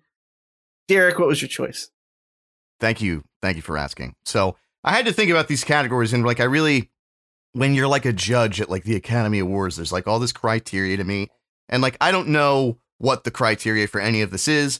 There are movies that came out this year that are fucking objectively terrible, but I haven't seen them, so I can't comment on them. I don't, I just went with, for all of these categories, what I liked the best and what I liked the least out of what I have. And I kind of had to really think about movies because I love watching movies. And there are a lot of movies that I saw in 2020 that I thought came out in 2020, like The Lighthouse, 1918, that did not Parasite, come out in 2020. That were all 2019, which made me, have to ask myself what movie came out in 2020 that I enjoyed, more than any other movie that I've watched that came out in 2020? And that answer is Sonic the Hedgehog. It's not a joke anymore. It's not a meme. I genuinely, I can't think of another fucking movie that came out this year that I liked more than Sonic the Hedgehog. I'm dead serious. Emmy nominated Sonic the Hedgehog. It's a road trip movie starring a character that could run from one side of the country to the other in like 2 minutes. It's the stupidest. And they nailed it. They nailed the character develop. Like they nailed the characters, but the plot was absolute dog shit. It's so stupid. It wasn't a good year, baby. All right, a lot of shit got delayed. What do you want? It's not on me. It's on the virus. I'm just saying. Of the movies that came out this year, it was my favorite one. You bring up a good point, I was gonna make this point when I was describing what we were gonna do, which is that obviously the three of us have not gone on some crazy binge to watch every fucking thing that came out. This is all just from our own personal perspective. So there's probably things that I have not seen Sonic the Hedgehog all the way through. I've seen parts of it. I tried to watch it. I fucking couldn't because it was not good. So these are all going to be objective, and I can't fault you for liking it. Just like, I can't fault you for your love of The Lighthouse. It's people's personal interest. I'm saying, like as compared to other movies that I consider the best movie of their year, it's far inferior to those movies. But Ron just informed me Onward came out this year, and now I have to change my answer because Onward was actually a really good movie. I watched it again afterwards, months later, thinking that I would be prepared for that ending. And I wasn't. I cried all over again, all the way down to my chest. It's so difficult, yeah. Yeah, it's so difficult. So genuinely, okay, Onward was a better movie than Sonic. That was gonna be mine. Fuck. No. All right. Oh no! No, Ron, you thief! No, but also, I had it into two categories. It was a tie for me, honestly. Onward, I thought was the best movie of the year, that I had seen at least. But it's also at a tie with The King of Staten Island for me, which I know Pete Davidson is constantly in the news for taking a shit on a public restroom, whatever the fuck he does on a daily basis. like he's on SNL just to be himself and talk for 5 minutes a week. There's a weird cultural obsession with him post him dating Ariana Grande. Like, he is a great comedian, he's a great actor, but in this movie he essentially plays himself, and you get to see him break down and kind of. I feel like through the act of them recording this, he got to work through the trauma of losing his own father. Even though it's not the same circumstances in this movie, he's playing a character based on himself as who would he have been if he had not found comedy at a young age? You know what I mean? Mm-hmm. Right. And Judd Apatow is, I think, a good director. I think he's a great writer. But I think a lot of the times when he goes for something like this, the tone, like Funny People wasn't funny at all. It was just depressing. It was very depressing. With this, he achieves, I think, what he was going for with Funny People, in that it does tackle serious subject matter. It is, it is an incredibly sad story, but it turns that corner. You know what I mean? Even the parts where it's rough, you're still laughing, you're still engaged. It's not like you're not waiting for it to be over. You're not taking a cigarette break to contemplate your entire life and how you don't have an existential crisis midway through like you do in Funny People. You know what I mean? It's beautifully shot. Pete Davidson's incredible in it. All the other actors in it are people he knew that he brought into the project, with the exception of Bill Burr, who shines in this. Marissa Tomei is absolutely beautiful and incredible. Every time I see her on screen in any role, whether it's Aunt May, whether she's in The Wrestler, whether it's King of Staten Island, whether it's My Cousin Vinny, she is captivating from start to finish. King of Staten Island gets the vote, man. Fantastic. Nice. I actually so I knew this was going to happen, but I actually completely forgot that Onward came out in 2020. And I had this problem quite often when we were making this list. I'm like, did that come out? Oh yeah, it fucking did. So for some of them later on, I feel like I'm going to, kind of surprise you guys. But for this one, this is my favorite of this year, is actually one that is kind of recent, and it's a Netflix film, surprisingly. I put my best, and again, shit year, bar's not high. But I put The Trial of the Chicago 7, the Netflix film written by Aaron Sorkin, based off the riots in 1968 and the subsequent kind of legal courtroom drama that followed, where they were trying to pin the starting of the riot on 7 people who barely knew each other by threads. And I don't know. I read a little bit of the history behind it after I watched the film, and it was actually what actually happened was far fucking crazier than they even showed in the film. Mm-hmm. And there's Sacha Baron Cohen's in it, Eddie Redmayne. There's a lot of good actors in there, and Aaron Sorkin is one of those people where some people find him extremely pretentious. I kind of love his dialogue. I kind of love it. I like that Newsroom show with Jeff Daniels a whole lot. Yeah. And I liked this movie a whole lot. And it kind of scratched that itch. I haven't seen a good like courtroom drama in a long time. And I was like, yeah, okay, just back scratcher. I couldn't turn the fucking movie off. Yeah, So. you should drop that in chat so I can check that out. That actually sounds pretty interesting. Yeah. Yeah. It was. I was gonna say, like, I agree with you. Aaron Sorkin, like, when he nails it, he fucking nails it. Like the opening sequence of Newsroom where Jeff Daniels loses his shit. Oh yeah, that's what I'm talking about. And breaks down. Like, I mean, that show. I think the first season of that show was very, very strong. You know what I mean? And when Sorkin's like passionate about something, he definitely shines. Yeah. So I mean, I wasn't even aware that this was made. I had no idea that he had written this. I had no idea whatsoever. So I'm actually excited to check it out. This makes me happy. It's a very, very good movie. Because you guys didn't see it, I'm not going to spoil anything. But there's a couple things that happen in the movie, and you're like, no fucking way they did that. And then of those very specific. Yeah, I'm familiar with the Chicago 7, so it's not like. Oh, okay. It's not like. But some of those things, I looked it up, and it turns out that they were actually worse in real life. And you're like, holy shit, I can't believe this happened in a U.S. courtroom. So anyway, now we turn to the worst of 2020. And I'm not letting either of you take this from me. It's Tenet. It was the worst movie that came out this fucking year. And I hate it. We've talked about it at length, and I now hate it more than I did when we talked about it. Scott, look, I know that it looks pretty. And I know we talked about those things, but when I was thinking about the film. It looks ridiculous. All right. It looks ridiculous. And I tried to think of something that I hated worse. I actually did, because I felt like this was the easy answer for me, and I couldn't. I didn't watch anything else I hated more than this movie this year. So it's for me, it was the worst. I mean, it's bad. It's really bad, and it is insulting. Like the way it was written, it feels like it doesn't respect its audience at all. So I'll give you that. Derek, what was your worst? Easy. Wonder Woman 1984.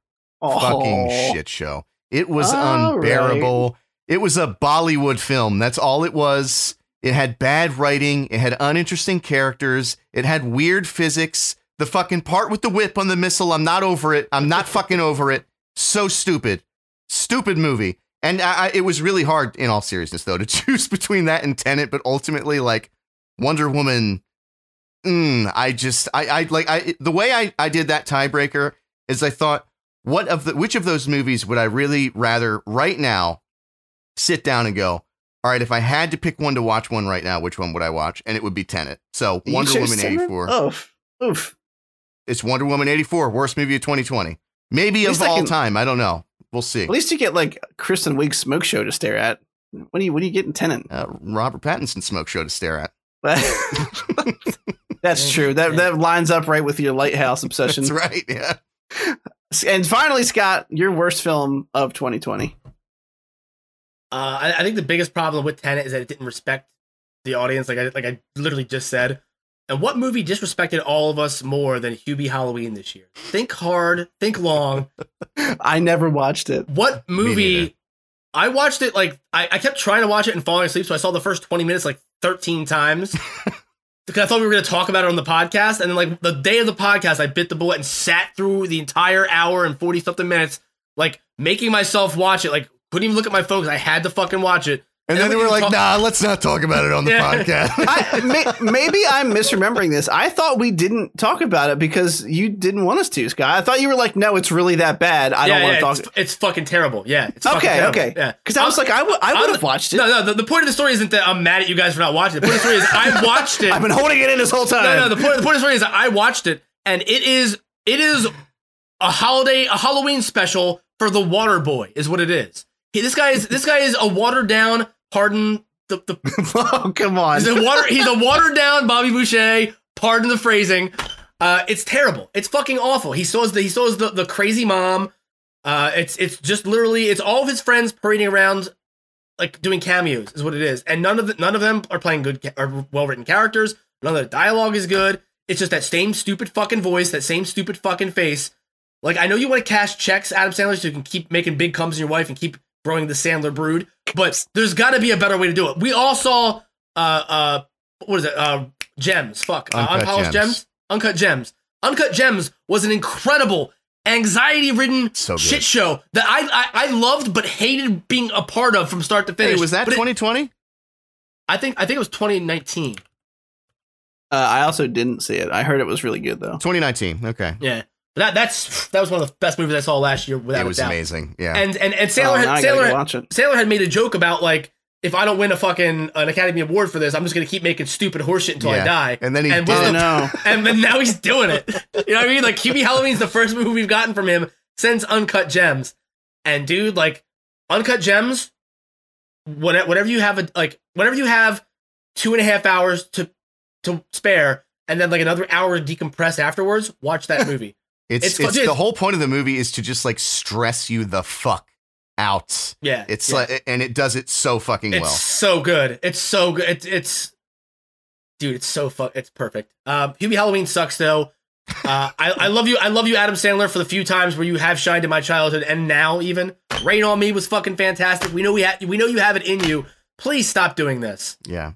I want to have an intervention for Adam Sandler. It's like, dude, like you've made your money. You did Chuck and Larry, bro. Like you did it. Like you're done with that stuff now. You can just be a person. Well, I was be an gonna artist. Say, you literally don't have to have kids now, Scott, because you know how it feels to be a disappointed parent where like, the kid has the ability to do better, but they're just not doing their homework. So, and therefore they're failing because of it. You know what I mean?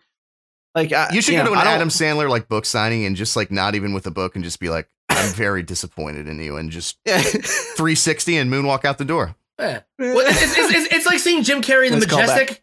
It's like seeing Jim Carrey in the Majestic and knowing what he's capable of, and then seeing Mr. Popper's Penguins trailer playing at the movie and be like, "Fuck you, Jim! Really?" I have one request and only one, because we didn't see it because of how much you fucking hated that film, how much vitriolic sentiment came out. I'm just, can we just use the phrase "a dehydrated water boy" as a phrase, as opposed to watered down? Well, I was gonna say, yeah. Well, I did use the word watered down Bobby Boucher though. I didn't double dip on the water. I didn't use water twice in one. Okay, a dehydrated Bobby Boucher. All right. Anyway, next category is going to be video games, and we were doing best and worst again. I had Derek. You did the first best. Yeah. For films, right? So Scott, you can do the first best video game. Your best video game of 2020. Come on down. It's no contest whatsoever. It's The Last of Us Part 2. Oh, fuck you! I quit. I knew it was going to be both of you. I knew it was going to be both of yours. Dude, you don't know that. I have a backup. Fuck you. No, but I mean, but it really, like, dude, like every single aspect of this game, like the music was incredible, the environments were beautiful, the characters I thought were well written. I thought that everything that happened in the game, even things that I really didn't want to happen, drove the narrative forward in a really interesting, compelling way. And then having the script flipped halfway through, where now you're seeing all these people that you murdered as Ellie, you're seeing them as human beings, like fighting alongside Abby, and these people are also doing the right thing. Like they're not the hunters from The Last of Us Part 1. You know what I mean? They're not the cannibals. They're not these monsters. We see them go toe to toe with religious zealots. And you see that they are human beings. They are very much like Ellie. The only difference is they were on the opposite side of Joel. You know what I mean? Because of what happened at the end of The Last of Us Part 1. It was the duality was beautiful. How much gray there was in this game. The environments were all so varied and beautiful. Like from the woods when you just hear that little whistle in the woods, like how your hair on your arm would stand up, you freak the fuck out. Yeah. Crossing the skyscrapers, the whole boat section.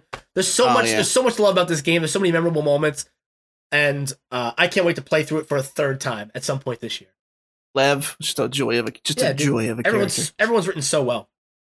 So I'm gonna, just because it was also one of my choices. So when we were thinking about best game of 2020, I had a couple contenders that kind of jumping around in my head, and the reason I picked Last of Us 2 is 110% because as an all-around game, that was the one that hit me the most. Like that, if I was thinking of like the story, how impactful the story was to me, and how enjoyable the gameplay was for me personally, and how much it fucked up my expectations, but also brought me a lot of joy, and it brought emotions out, and it just, for me, all around, it was kind of the full package video game, and that's why I picked it. I had a runner-up, which really elicits only one single emotion, which is just fury and pulling triggers, and that was Doom Eternal. That was my second favorite game for 2020 because it's just I don't know how much that was mine.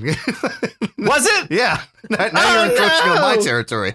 Well, he did it to me, so I did it to you.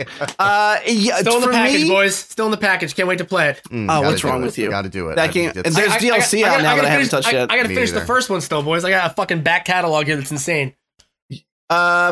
I never finished the first one. I played it. I never actually beat it. This game was. I'm gonna let Derek do most of the juicing on it, but it was like I don't know the rhythm they get you in Doom Eternal it's fucking glorious. It's like I can't imagine a more well constructed shooter in the way that they cycle you through ammo, shields, health, and the gameplay it forces you to do. But I won't steal the thunder, Derek. We now know that Doom Eternal was your pick. Why don't you wax poetic about the Demon Slayer himself? I will say that, I had sort of a tie, and what lost the tiebreaker was Cyberpunk, just because even though I think a lot of the drama around its release is kind of like, I didn't agree with a lot of it. However, it still was a very buggy game. So that being weighed up against the other contender, which was Doom Eternal, which released fucking beautifully flawlessly, with no flaws whatsoever. And it ran really great. Really great. Dude, it's the best optimized game I've ever played in my life. Like, I played it on my old computer, which had dated hardware, and it ran like I was playing it on a fucking supercomputer because it's just the programming that went into this thing. It's like fucking just savant. It's just genius. But yeah, it's everything from the first of all, it's an expansion in every way that you can possibly imagine on Doom 2016. It's how what every sequel should strive to be. Every single function of Doom 2016 is made better in Doom Eternal. Every single function. I've already gone on about Mick Gordon in the past, so I won't do it again.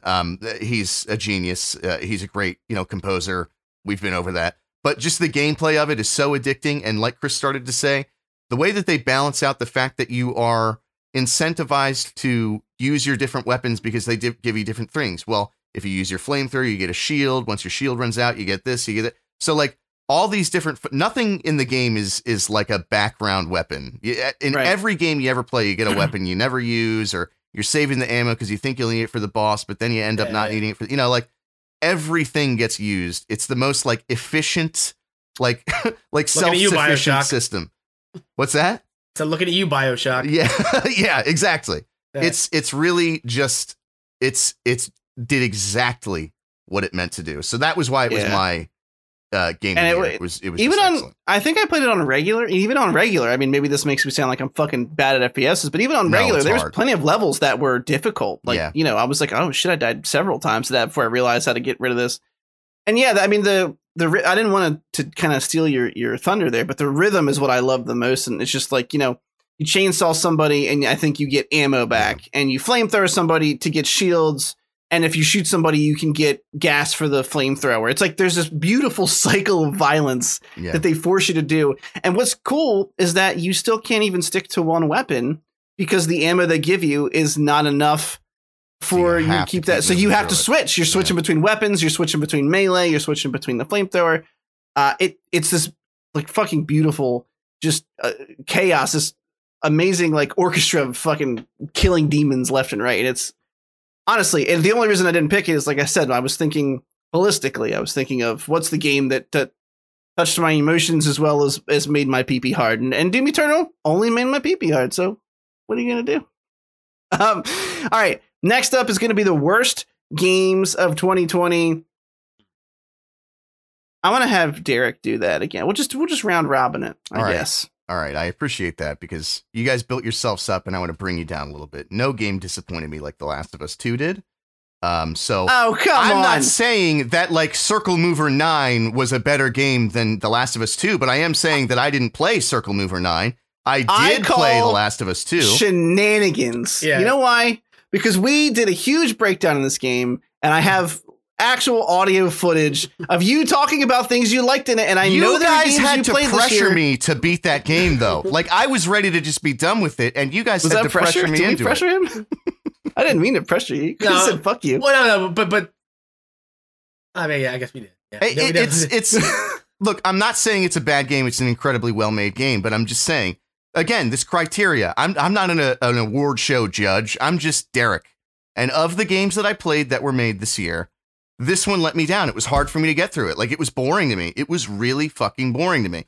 Now, granted, we're suffering from the same thing with movies, is that a lot of development for games was put off or whatever. So, like, there are things that there wasn't a lot to choose from, essentially. And I think that every other game that I've played that was released this year, I liked more than I liked The Last of Us 2. That's my honest opinion. It really just rubbed me the wrong way. Like I'm gonna see if there's hurt us right now. You're just but I also want to hurt you. Like I'm not like hiding that. That is a big part of it. It's a byproduct. So I want to find a tool that can find all the games that a random Steam user, I don't know, say Dr. Gloom played in 2020, and I'll see if you are just trying to hurt me with your dagger of mean words. Scott, what was your worst game of 2020? Easily Marvel's Avengers. Oh, you motherfucker! Are you serious? 2? Both of them? You gotta stop asking me first, bro. Go ahead.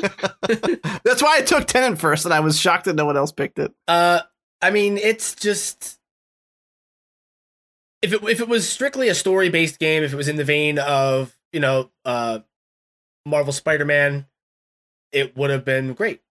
Even not playing as any of the figurehead characters wouldn't have been a deal breaker. Playing as Miss Marvel would have been fine. Even just having them be like like having Hulk or Captain America or Thor be characters you play for a level here and there would have been fine. Yeah. The problem was the loot grind. It's not a system anyone wanted or needed. Not every game has to be Destiny or has to have MMO components or RPG components. Just be a dumb beat 'em up action game. And had I known going into it how ridiculous the loot pool was going to be and how much of a cash grab all the add-ons were going to be, I wouldn't have gotten it. Yeah. I never even finished the campaign. I made it maybe 10 hours into the campaign, put it down, told myself I was going to wear the Captain America cosplay I had at some point and beat it and make myself play it. Haven't done it yet. I probably will never play that game again. I'll be honest. Nope. I probably will never pick it up again. Same. And I sure as shit won't be blindly buying anything from Square for a long fucking time. So I read the reviews and I read some of them middling, like, well, it's too grindy, blah, blah, blah. But I still thought I'm probably going to have a good time with this. I like nerdy shit. It's the Avengers. And for the first 5 hours, that was true until, much like Scott just said, which I'm not going to, kind of belabor the point. But look, not every game needs a 5-year fucking profit plan. And this whole games as a service thing is disappointing at best. And, it makes you feel like you lost a bad bet in the worst case scenario. And this was the worst case scenario. I feel like someone tricked me out of $60 and I wanted it back and I couldn't get it back because it offered me just enough enjoyment that I made it past that 2 hours played mark. So good job. Good job, you fuckfaces. You stole my money. I hate you forever. If you and all your friends whine like they did for Cyberpunk, then, they'll give you refunds. Probably. You just got to start an online campaign. Also, I meant to say this, but I didn't want to steer too much away from our current conversation, but it'll be real quick. I have been still enjoying Cyberpunk, but I will say, the bugs aside, because I've also encountered those, the AI is just stupid as fuck in that game, dumb. And it drives me crazy. It's 2020. How could you not have, bought a fucking AI engine off of some other studio and been better than this? I'm still enjoying the game, but I definitely have started to encounter bugs even in the campaign, which I hadn't previously. Scott saw one of them when I was playing. It was fucking weird. There's a guy spawned inside of a wall. Right in my fucking field of view. He was just like, boop, and I'm like, what the fuck did that guy come from?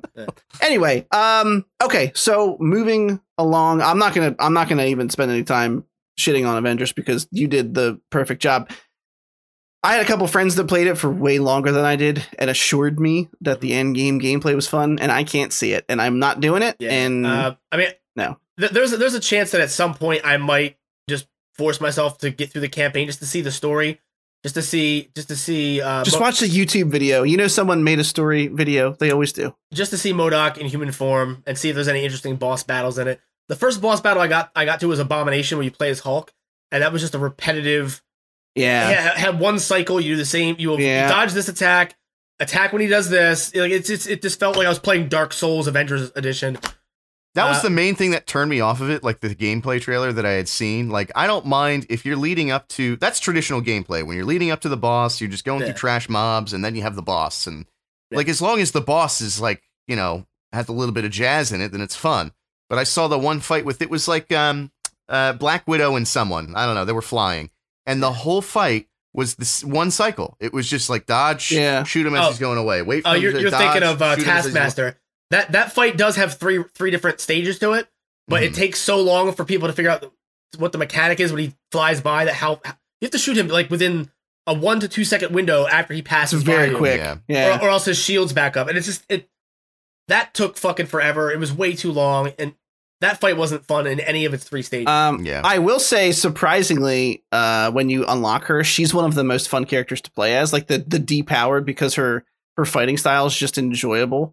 But yeah, that game's bad. All right, moving on. We're moving on to shows for 2020, and I'm going to go first. And can I just ask, are we doing the 3 categories, subcategories, or is it just shows? So I actually just listed 4 because I couldn't pick one. Wait. Okay. Oh, but wait, subcategories? I don't even know about well, he was talking about drama / comedies, because here's let me introduce it, and then if not, we can just do one flat category. Like I just didn't know. We can do best. We can do best drama, best comedy, best animated, best or. That was not going to work because I don't have some of those. I have drama, comedy, and action. Let's just whatever you have is fine. That's not we're not super strict rules here.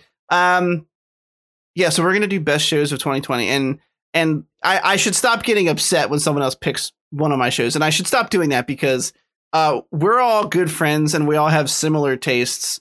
Even Derek, believe it or not, agrees with us sometimes. Yeah, we have a counter for that we don't ever. I really should start putting a counter up on the screen when we agree.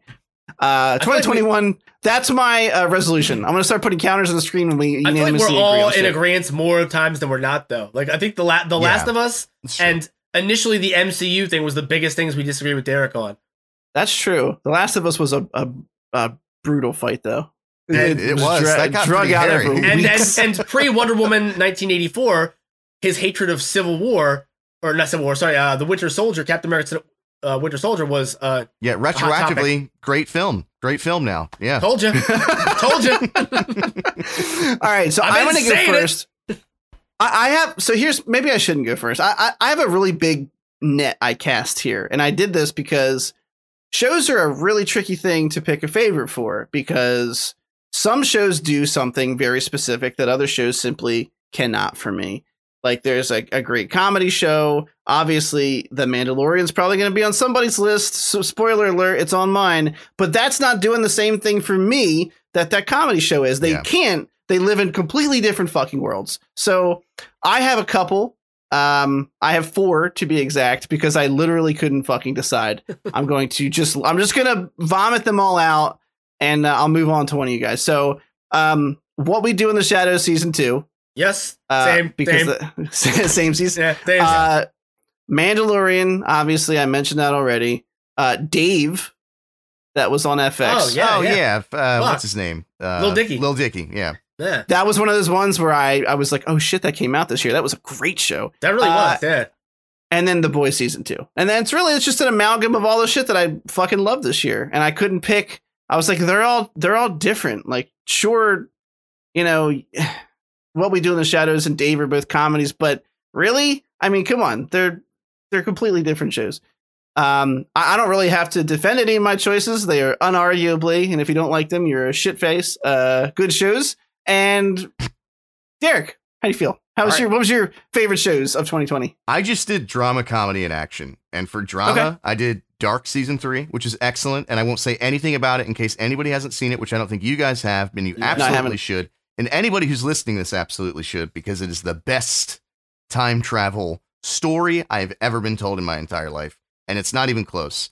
No other movie even comes close. That is high praise. Yeah, it obeys all of its laws about time travel. It never breaks any laws that it sets for itself. It's a fucking excellent show. It's only 3 seasons. You should absolutely, the moment that we're done tonight, go watch it. It's incredible. Well, I have to stream. I got to level Phil Delphine over here, but it's a very tragic. Every character in the show is very tragic, and I think that earlier Chris was talking about how Batman traditionally is at his best when he's a tragic character. if you enjoy tragic characters, you'll enjoy Dark, period. It's an excellently written show. I won't say anything else about it. Episode 15 of The Cynical Nerd brought to you by Dark. Season 3 out now. For comedy, I did What We Do in the Shadows. There's nothing to say about it that we haven't already said. Fucking great show. Thank you guys for turning me on to that. And then action, this was tough between The Boys and Mandalorian, but because The Boys had a little bit of a mid-season, I went with Mandalorian. It was really more consistent throughout. It had its dips too, but not as deep as the Boys had. I think the resolution of The Boys season 2 was really good, but in the middle there, I almost lost interest in the show. It just got so, I don't know. So anyway, I went with Mandalorian. When I was thinking about these before Scott goes, I was just thinking through like the finale of Boys. Oh man, that episode was so fucking good. So fucking great, dude. My God. Girls get it done. That's right. That whole fight scene was fan-fucking-tastic. They whooped ass. Anyway, sorry, Scott, what was your best shows of 2020? You both might be surprised to find that The Mandalorian and The Boys did not make my list at all. Okay. I love both of those shows, but like Derek said, there was a mid-season lull in The Boys that kind of like you said, you kind of lost a little bit of interest this season. The ending was fucking phenomenal. But same thing with me with Mandalorian. There were a couple episodes in the middle. Well, actually early on in the season, that just didn't hit really. Episodes 2 and 3, I wasn't really a huge fan of. Most of the episodes that had cameos were pretty good, but I felt like it just wasn't as strong as the first season. The finale was incredible. But there were other shows that just did it better for me. Like, I don't know if you guys watched Hunters, the Amazon Prime original show. Mm-mm. Al Pacino. Oh, you told us about it though. Wait, is that was this year? Yeah. I've seen the first like 2 episodes of it, and it's pretty great so far. I have not finished it. It brings back Josh Radner, who was the unbearable Ted Mosby in seasons 4 through 8 of How I Met Your Mother, but also lovable Ted Mosby in seasons 1 through 3. Al Pacino's incredible in it, man. Like the cast is just great. It's a really interesting story. That was my best live action of the year. I think I couldn't stop watching. I watched it straight through. But my best show of the year, and you guys are probably gonna give me a weird fucking look for this. I'm waiting for it. I'm ready. I've talked about this multiple times, and I know neither one of you has watched it yet. The Harley Quinn animated series. On HBO Max, dude. Like, I swear, I know it sounds ridiculous. No, I actually heard great things about it. I know it. But yeah, I'm sure you did, but you don't understand. You don't get it. Like, it's you don't. Like, you really Thanks don't. for like, supporting me, but you don't fucking get it. So just no. stop. Like, because I watched it on a whim. Like, I'm like, oh, what the fuck? Thanks for your attempts, but it wasn't good enough. like Kaylee Como's. All right, yeah, whatever. All right, but it paints Gotham in a very violent, volatile way, but also with this great sense of humor. Like both, like it's so well written, man. And all these D-list villains that you never really get to see. A couple C-listers like Clayface are in there, but they get personality. They get depth, and you care about these D-list villains more than you do Batman in this show. I'm sorry. I just have to say, I love how on the Cynical Nerd, even though the term is B-list, we only ever do C-list and then D-list and then Z-list. Those are the only 3 we ever use. We never even use the proper term, which is B-list. because B-list would be like what? Like no, I'm saying I do it too. It's like Senator MFD would propose on the floor of the chambers of TCN that Clayface is a B-tier villain. But continue. Okay, well. Well, because he's got like his primary rogues gallery, Joker, Riddler, Cat, all this shit, and then he's got like Clayface. Like he's pretty close to. He's not top echelons by far, but he's not bottom of the barrel. He's not fucking Polka Dot Man, All right. Well, what would you say Kite Man is, bro? I don't know. Is there something beyond Z? Like what? I mean, where's Polka Dot Man? Probably lined up with him. The point is, the first season was a real surprise. I started watching the show in 2020. Season 2 dropped in 2020, and I watched this entire show. I binged it over the course of maybe like a week, 2 seasons. Nice. And then when I was done, I immediately watched it again. And that's the only series I've done that with this year. That's impressive. It has an incredible amount of heart. The character relationships are so well written for a show like this. Like, you won't expect it. You won't expect it to get you. But like there'll be parts where you'll like actually be like emotionally invested and like a little choked up at what's going on. It's incredible, man. The romantic relationships are written really well, and it's funny, and it's just really it's a sleeper hit to me.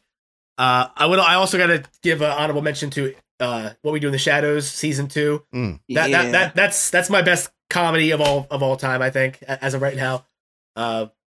Best comedy. I'm still mourning that there's not more. Like I'm like upset that there's not more for me to watch. I just want a Jackie Daytona spinoff show. Just a YouTube series. That'd be pretty great. All right, well, let's stick with the tradition of having someone do their best and then switch over to their worst in a circular pattern. Scott, what was your most hated show of 2020? That'd be Tiger King.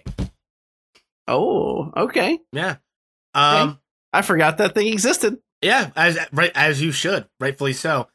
We need to stop taking people that are awful and instead of laughing at them or banishing them, making them famous for being awful and then celebrating how god awful they are. This man was responsible for at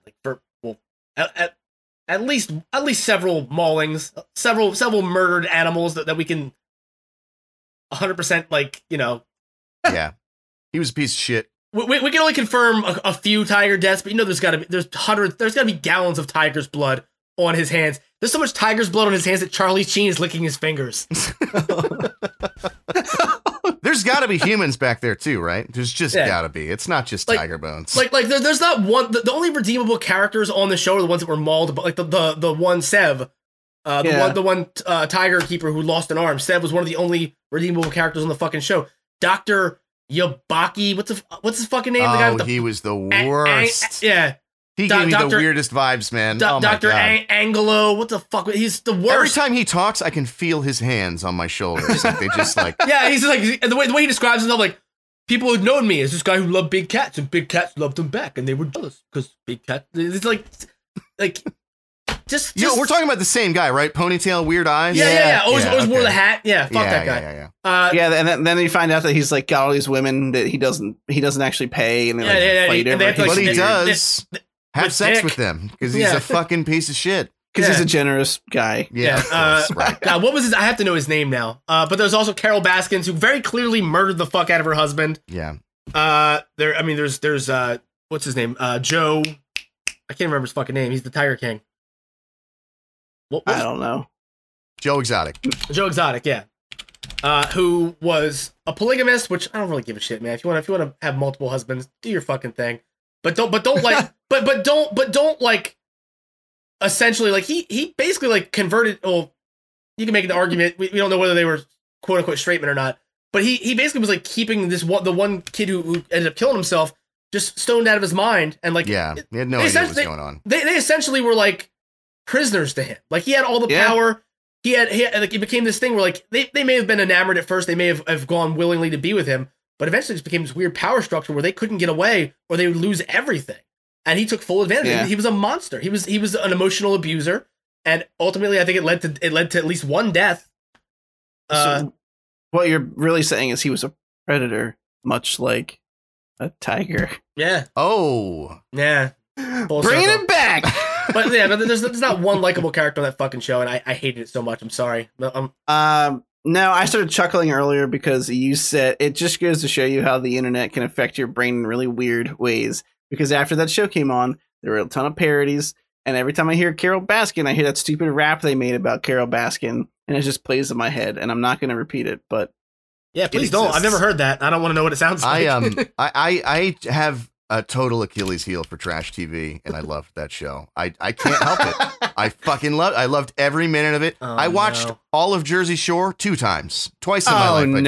I did. You're revealing things you shouldn't. I don't know why. I just like it. It's entertaining. His name's Boglavan Antle. He's a white man. Your name's not Boglavan Dr. Antle. Antle. That's right. You fucking Dr. Antle. His name's Steve Willington or some shit like that. But he changed it to Bhagavan Antle. Fuck you. Bhagavan, yeah, they call him Bhagavan, yeah. Yeah, you've seen Africa on YouTube, bro. Shut the fuck up. You're not fucking Bhagavan Antle. Oh god! You're from the Myrtle Beach Safari, you piece of shit. So that was Scott's most hated show of 2020. I'll go next. Mine is gotta be Space Force with Steve Carell. There are some redeeming moments of this show, but ultimately every episode ended up being a disappointment. I watched the whole thing. The first episode was not good. Second one, oddly promising. And then the rest of the season was pretty bad until like the last episode, maybe 2, where they all had a little bit more heart than I expected.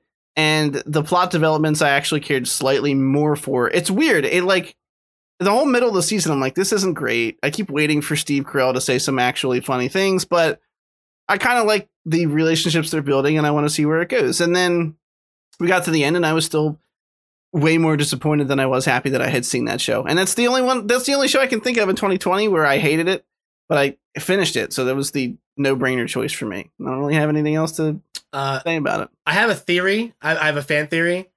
Okay. And I say this as a fan of Steve. I call it a fan theory because I say it as a fan of Steve Carell's serious acting roles.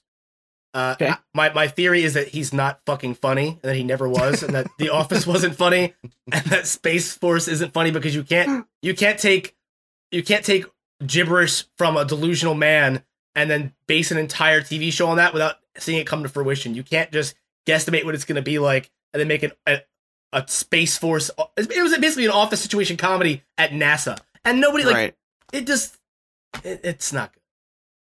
Yeah. It had NCIS dad vibes. Like my dad would love that show if he paid for subscription services or knew how they worked. But you know what I mean? I'm sure maybe eventually it'll play on TBS and they'll renew it for another season. I don't know what the fuck's gonna happen.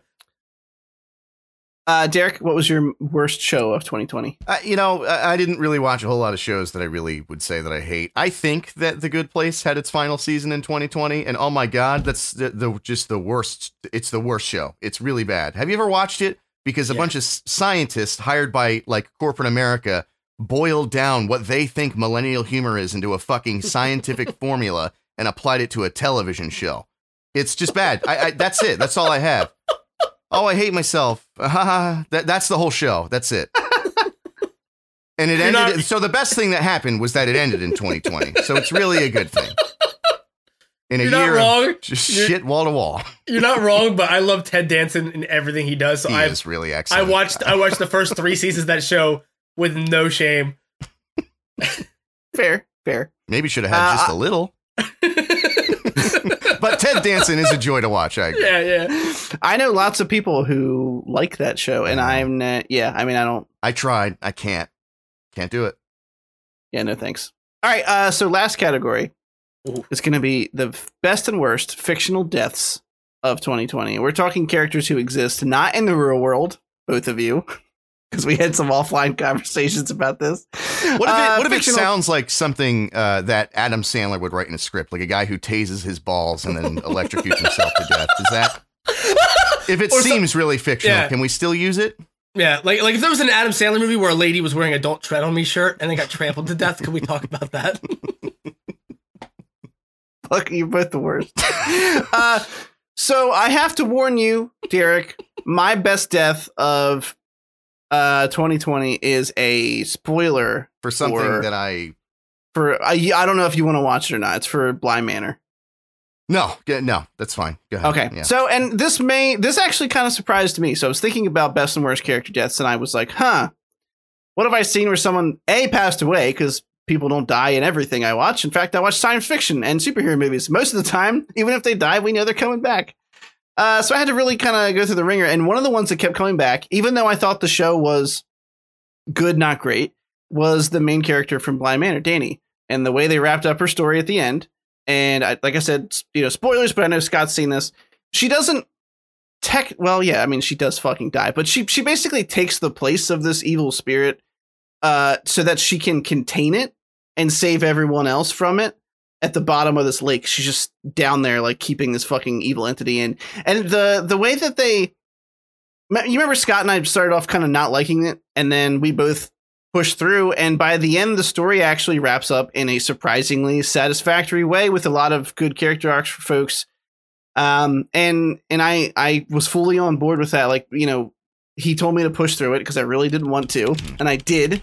And at the end of it, not only did I end up really liking how they left her character, but several other characters as well. So she won, and I have a runner-up, but I'm not going to potentially spoil it for anybody else, so I'll mention my runner-up for best at the end.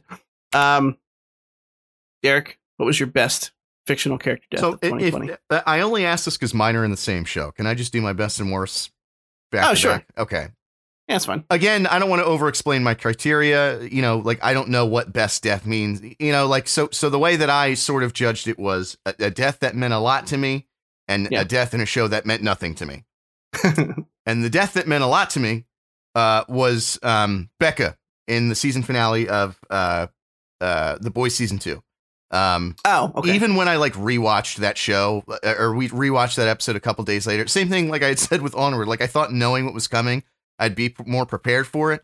But like the way she's just begging Billy to just like not hurt her kid essentially. And the kid is really crying for it's like so heart-wrenching. It was really tough to get through. That was one of my top contenders. I would say that was probably, and I'm sure you guys are going to say one that I'm going to go, oh yeah, there was that one too. But off the top of the head, that's probably the one that was the most emotional death for me. The one that really meant nothing to me was in the same show, one episode prior, Lamplighter, the most useless death that ever fucking happened. It meant nothing. Nothing came of it. No, like, there was no, like, passing of the torch. No pun intended there. He just died because they ran out of money to pay him or something. 100% intended. You want those puns. We all do. Just a meaningless death. Just stupid, really. Now that you mentioned it, that was the one I had written down for potential worst death because it was meaningless, but at the same time, I still kind of loved. Okay, I didn't love the death. I loved the afterwards too. He was like, "You fucking asshole." Yeah. That's still my favorite thing. Carrying the hand around, dude. Yeah, the entire end. He was like, "You asshole." Man. All right, Scott, what was your best fictional death of 2020?